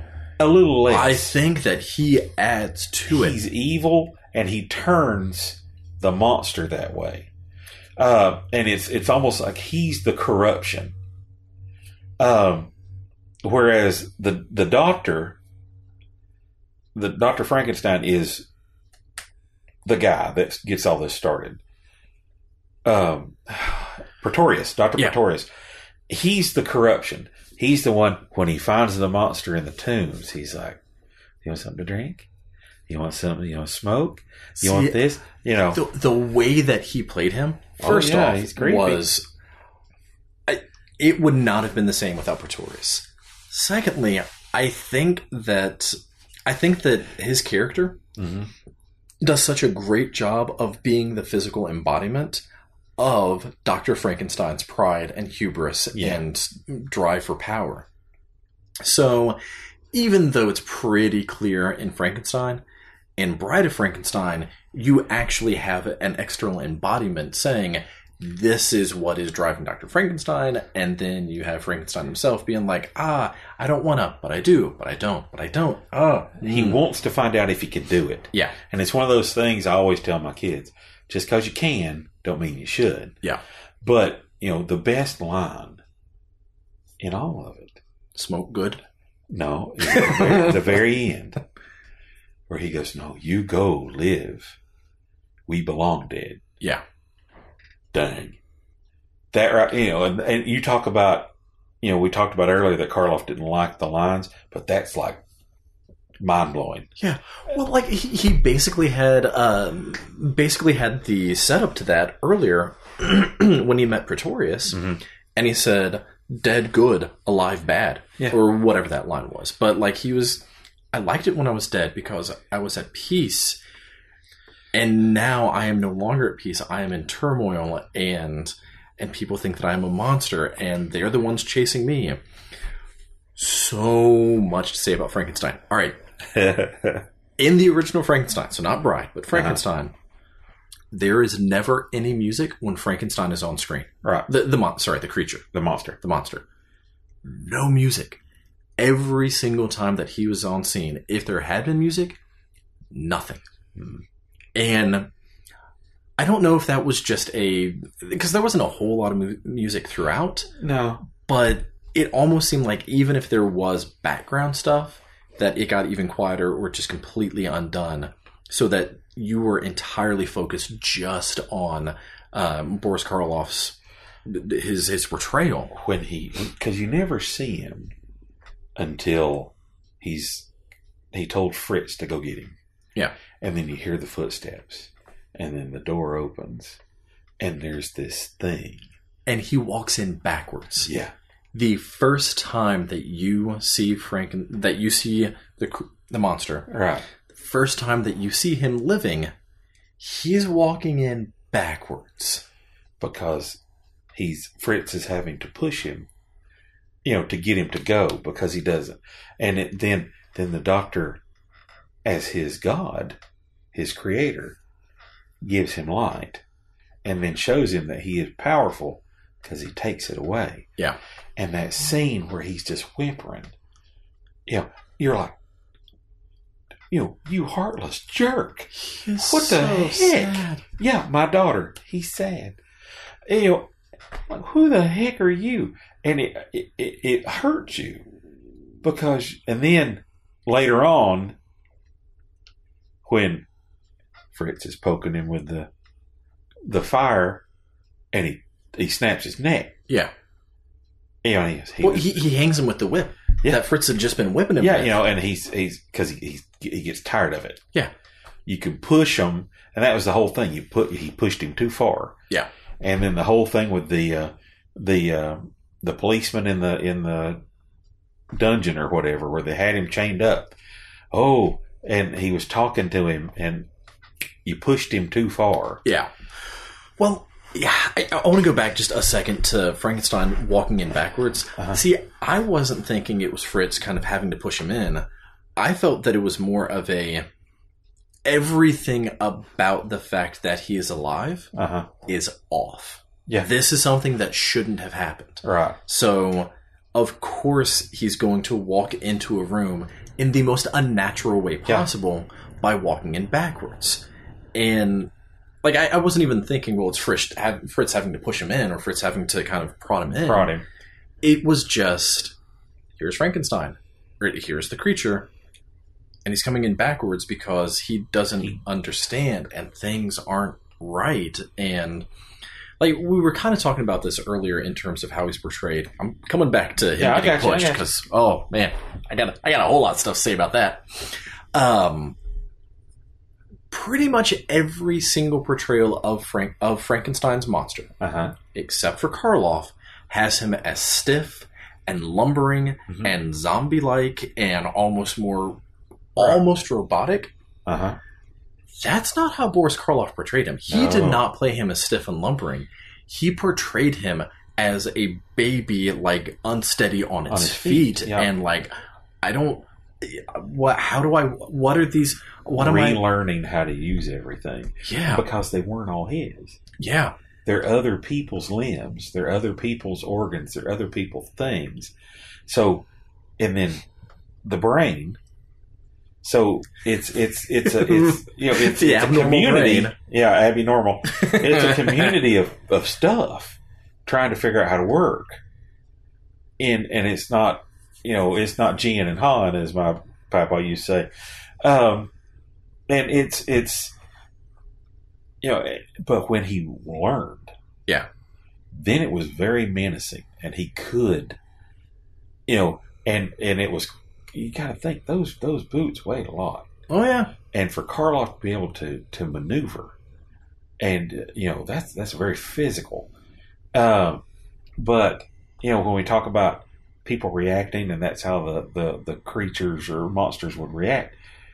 If those two guys hadn't showed up at the front door of that old man's cabin, he would have still been there enjoying a smoke. Well, even before that, like, they set it up with he has an abnormal brain. Right. Which I love how young Frankenstein addresses that. Yeah. Hilarious. But he's set up with the mind of a criminal, the mind of a killer. And that's how they play it is, well, he has this mind of a killer, so of course he's dangerous. But he was innocent and sweet and gentle and like a baby until Fritz started tormenting him with fire and a whip. And then it came out. And then he kills him. When the monster is with the little girl and they're throwing flowers into the water, and he's smiling and he's happy because she doesn't see him as a monster. She sees him as, will you be my friend? Will you play with me? A playmate. They're throwing these sweet, innocent things into the water, and they're floating, and it's beautiful to see these little flowers floating on the water. And since he is a baby, he didn't know giant, better. 8 foot tall, super strong baby, he thinks, well, here's this other sweet, innocent thing. If I throw her in the water, it'll be the same thing. And like, he has a smile on his face when he does it. And when she doesn't, that look of sheer terror on his face of, oh, and then crap. He tries to push, he has to get away. Yeah, and like he's trying to get her. Yeah. He wasn't trying to kill her. No, he was trying to get her back. Yeah. He wasn't trying to drown her. And then when he realizes she's dead, much like a little kid when they do something wrong, they don't know what to do. Right. He runs. Oh, God. I know that Bride of Frankenstein is, for most people, like the more masterful movie of the two. No. But just the way that Frankenstein is presented, the way that the monster is presented in Frankenstein is just so... Oh, see, later on, God, the monster is always the monster. Yeah. He's mindless. He's this. He's that. In this one, he's not. Well, he's not mindless. I was about to say he's too easily swayed by those around him, but there is even that setup. Like, even with the mind of the killer, but also being tortured and being, pushed and prodded and stuff, that brings up, I think, a really interesting question of why are people the way that they are? Right. Like, would he have been the monster had it not been for people tormenting him? Right. So are we a product of our brains and our biology, basically our nature, or is it our environment? Is it the way that people treat us? Is it the nurture? They had him chained, and it's like, it's like a dog. Yeah. Keep the dog chained up and treat it like crap. It's going to be mean. It's going to be fearful. Yeah. My uncle has one that is fearful. You put baby in a corner, she's going to act out. Yeah. And because of his dog is fearful, his dog is dangerous because he's afraid of everybody. He lashes out. So, and if he was, the way Dr. Frankenstein was intending was to teach him, I don't think he would have been dangerous. I think he would have been different, but I don't think, because he would have learned what's right and what's wrong. But instead, maybe because Dr. Frankenstein was also pretty. Oh, he was terrible out there, but there was always this intention. It was underlined, and later on in the other movies, they kept bringing it up that he was trying, and especially in Young Frankenstein, he wanted to teach him. He didn't want to be this mindless thing. But in that one, he started off as, I'm your master. Yeah. Not, I'm the guy who made you. So, pardon me. So, it went from there. And then in Bride, it was, again, a corruption of his creation. And then his creation actually being smarter than him. Yeah.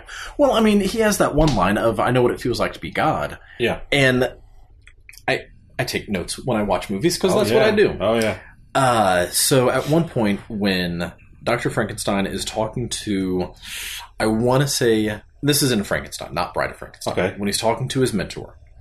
And that other doctor says, but he's dangerous. Mm-hmm.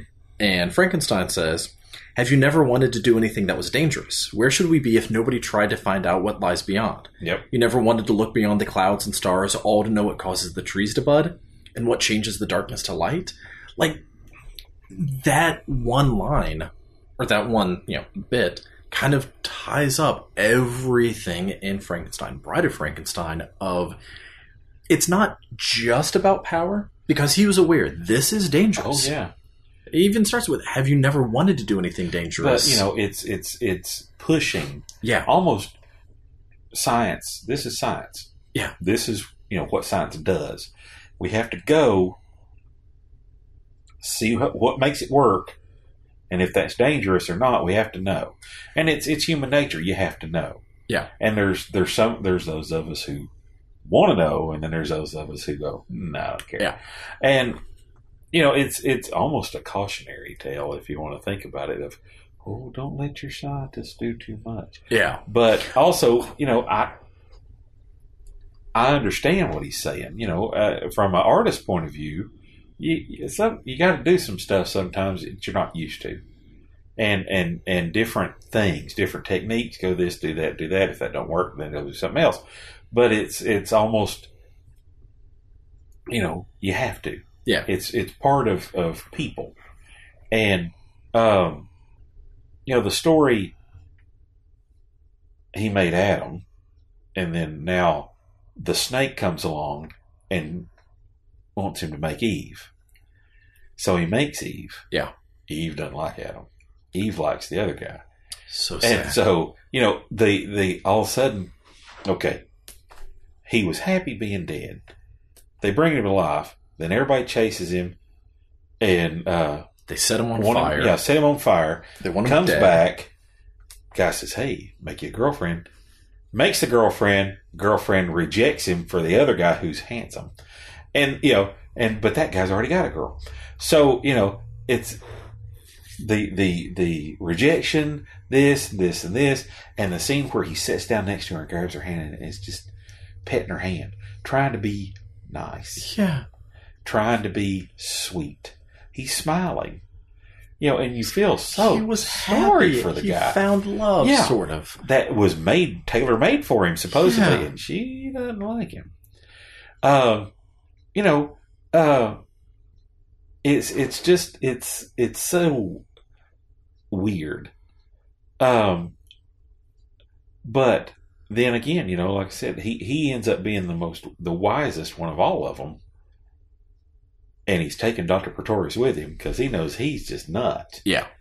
But, again, you can't ever kill the monster because he comes back. He comes back, golly, all the time. Well, they all come back. Yeah, God, the sound that the monster makes when the windmill is on fire. Yes. That shriek. That was terrifying. Oh, God. That was just...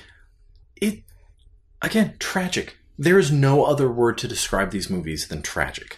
Well, it's that line out of Jaws where he says, Quint's talking about the sharks taking the guys in that high-pitched squeal. Yeah. That's what that is. That's terror. Because he was so terrified of fire, and it was right here. Yeah. And he couldn't find a way down. He couldn't get out. And, that movie, 34? Is that when it was made? I think so. I mean, dang. This is 2017. We're still talking about this movie made in 34.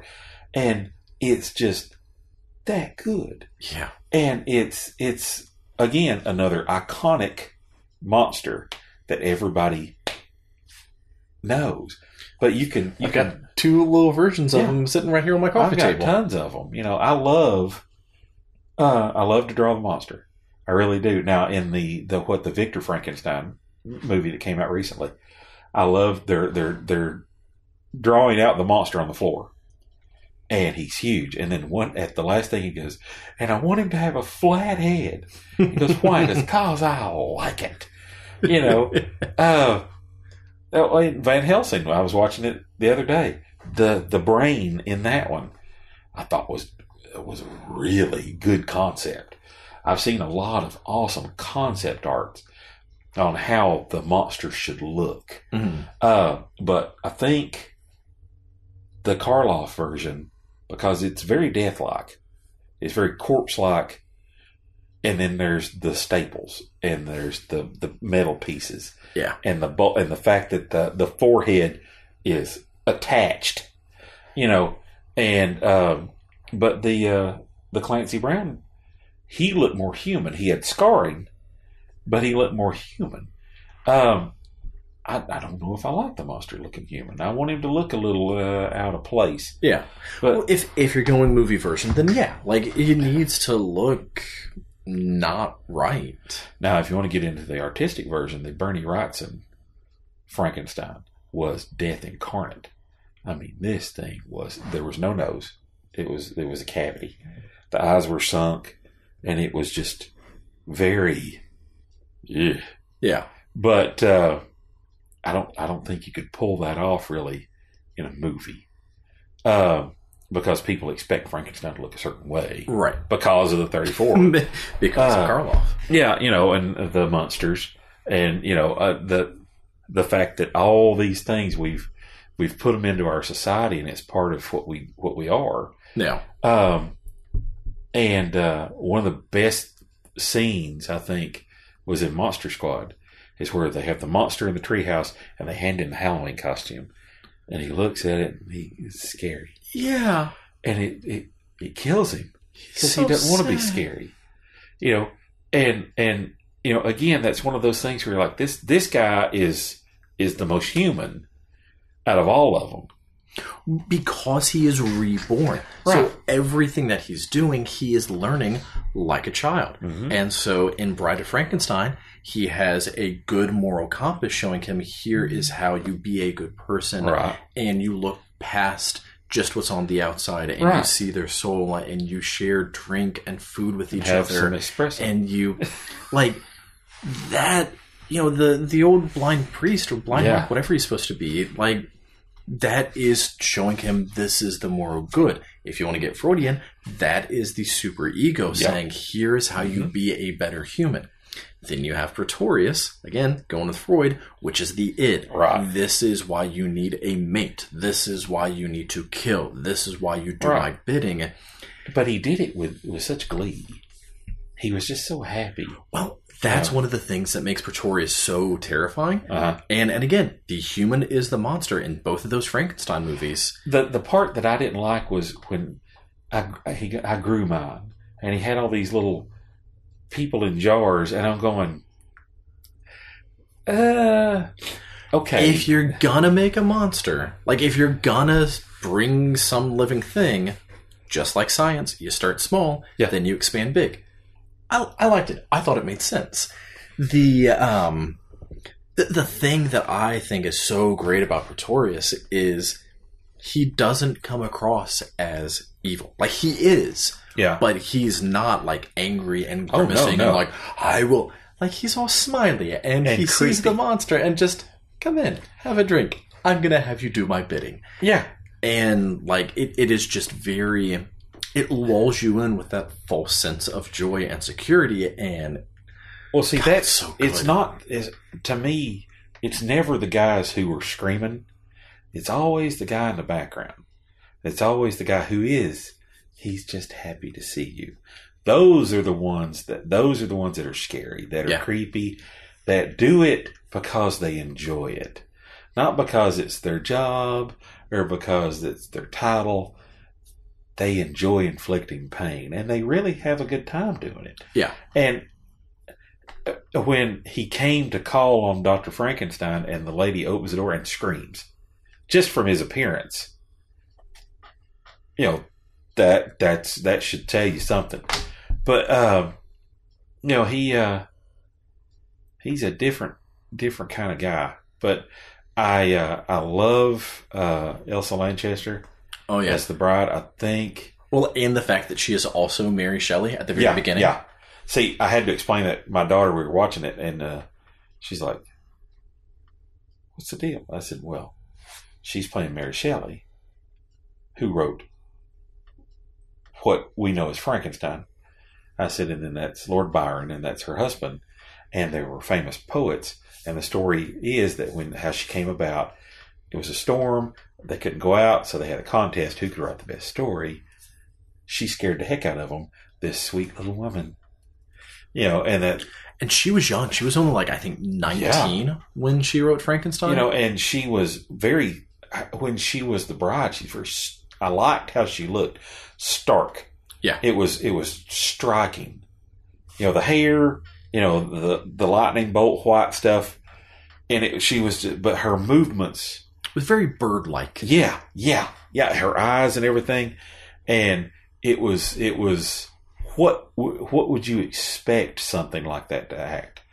And it was like everything moved, and she would have to react to everything. And then the hiss, that was above and beyond. She knew it was over. Oh man! But yes, those two are awesome movies. And it's just, I hate to sound like an old man, but they don't make them like that no more. They don't. But I mentioned it earlier. Nightmares in Red, White, and Blue. Watch that documentary because it really drives home a point that I make whenever I talk about horror movies. Of what makes a good horror. It's not the monster. It's not the makeup. It's not the gore. It's not the jump scares. It is. Does it play off of an underlying fear? Right. Is there something that is driving it that will stay with you long after the movie? Yeah.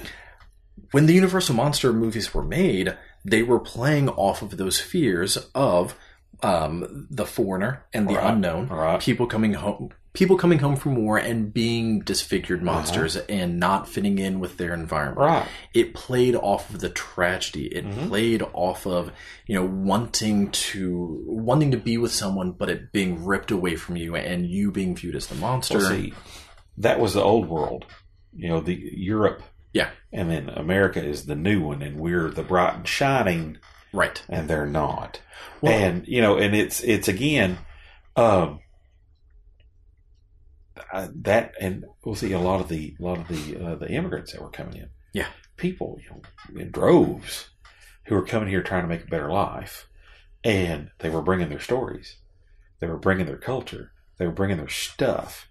And, it's what makes us what we are. Yeah. But it's ingrained. Yeah. These old world stories, I love them. Well, and every single one of these, it is the unknown wanting a better life and to find belonging. And so that's why they're all so tragic. I think that's why it's so tragic for us watching it now, but they were so scary back then was because it was, oh no, here's this unknown bringing in the unknown. We watch it now, and we feel bad for the monsters. We look at the people around them. If we want to get somewhat political, we look at the downtrodden. We look at the what is it on the Statue of Liberty? Give me your tired, you're hungry, you're poor. Unwashed masses. Yeah, like those are the ones that we look at, and just these poor people. They just want a better life. They want to belong. They want to find love. Then you look at the surrounding people who are saying, if you want to be in this world, you must do this. You must behave this way. You cannot be this type of monster. You must do what I say. You must follow my rules. Well, and also to a lot of extent, as far as the vampire stuff and the werewolf stuff, those were old world stories that were coming to life for people who lived with that. As far as a superstition or a story, that was something that their grandmother told them. Yeah. And here this is on the screen. Well, and if you let your base desires take over, this is why you're a terrible person. And so I think that's why at the time they were so terrifying, but now they're so tragic. We view it through a very different lens. Yeah, yeah. And they don't make them like they used to, but they shouldn't. We have very different horrors now. We have very different fears. Yeah. Now when you watch some of these movies, not just these, but now when you watch modern horror movies, if it is just gore, it's like that's not scary, it's just over the top. Right. What's scary about it is when you start looking at how people are shaped by the horror movies that they see, or when you start seeing some of the horror movies where it just has to play off of a different fear. And I think that too many horror movies don't understand that. And so they just try to show, all right, blood is scary, so we're going to show a lot of blood.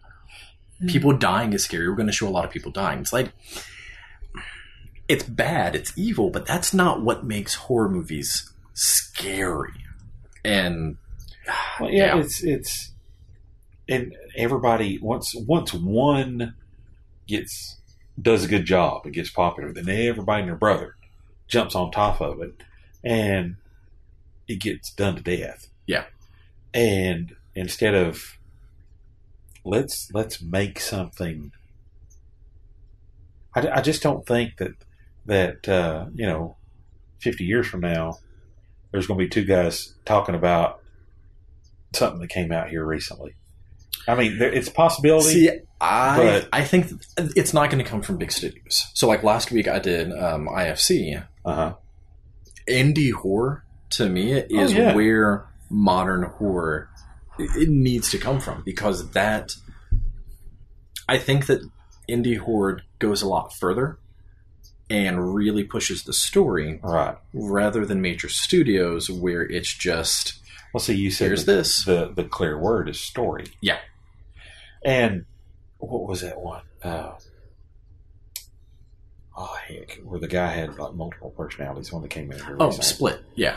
My daughter said it was terrifying. I mean, scared her to death. Yeah. Because he was different people. He was the same guy, different personalities. And even when he was a little boy, she said he was on his knees. He made himself smaller. He made himself different. And see, that's a psychological thing. Yeah. And I think that plays more in today's society than, and this had psychological aspects, but the makeup was new. The things were new. But now it's not the mad scientist on the hill. It's the guy next door. Yeah. Well, and like that's a theme that has been around for a while, but I think that's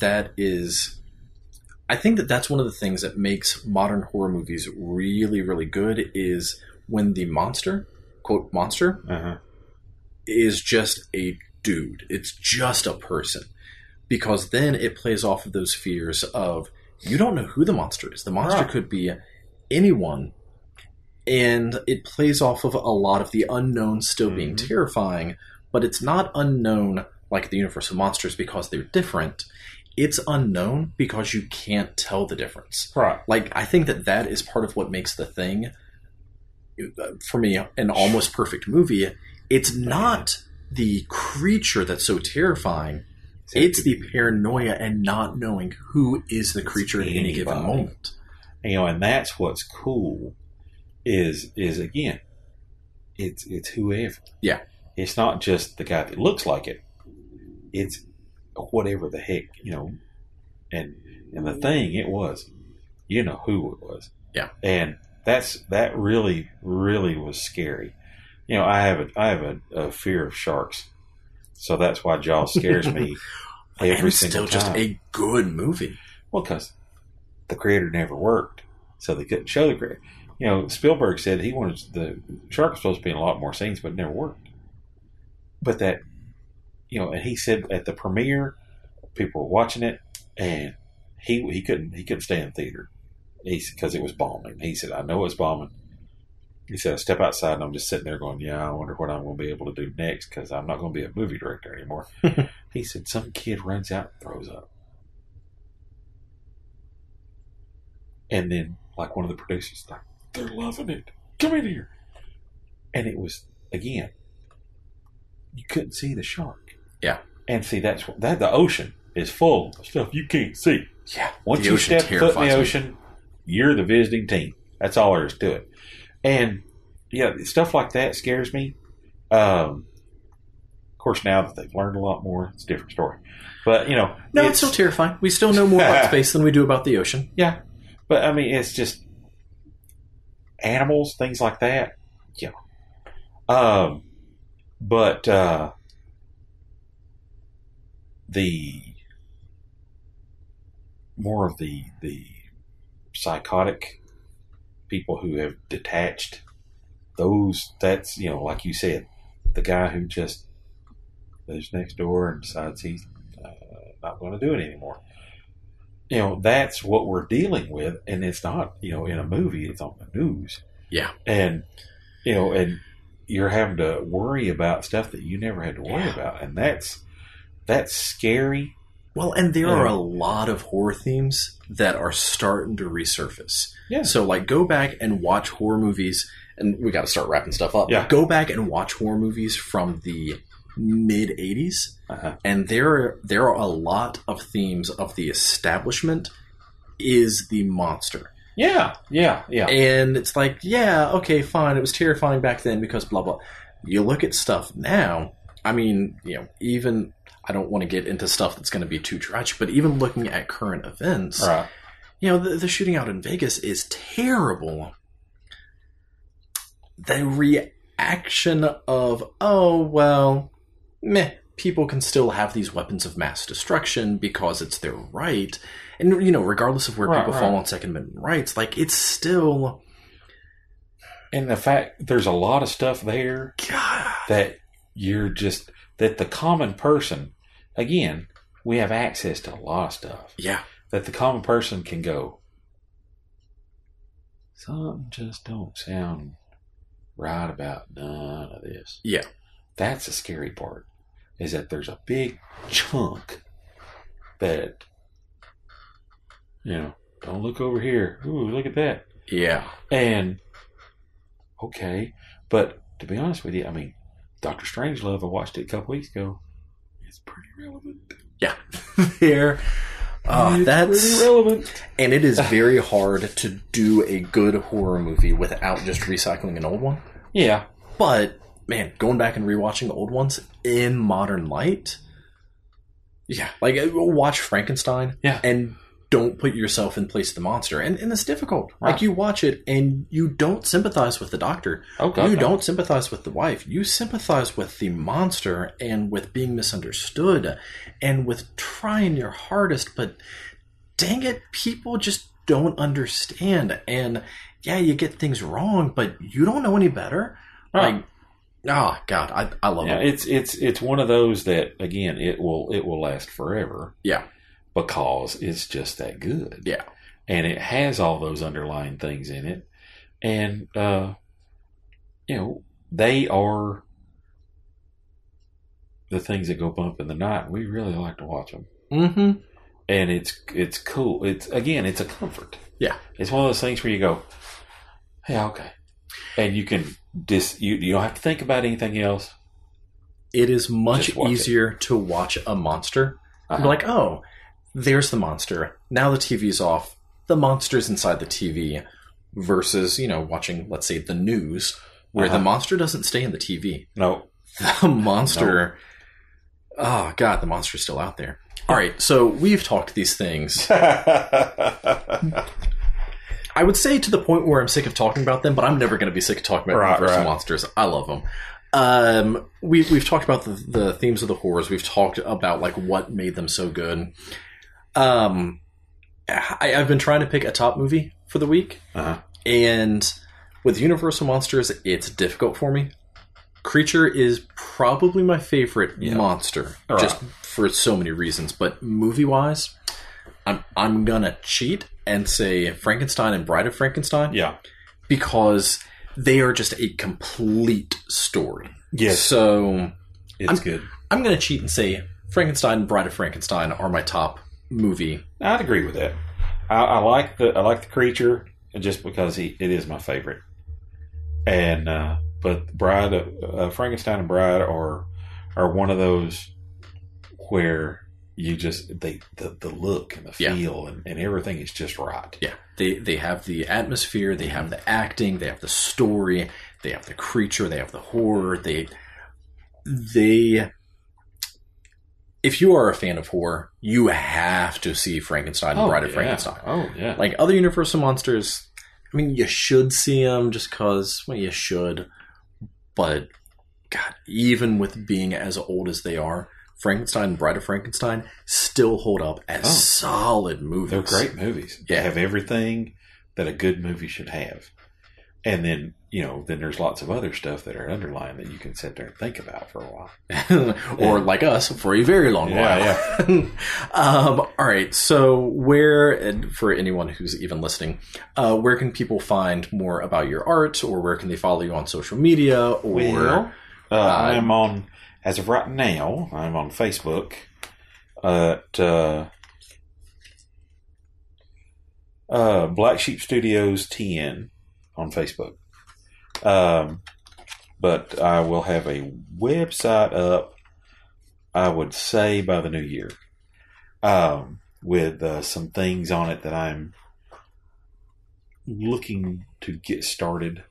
I have to get some permission from certain people, certain places, but that I'm going to get started on, and then I will have a webcomic coming up too that is called Secret Agent Pig, and I'm excited about that one. I will skirt the legal boundaries of ripping the James Bond genre apart and making it funny.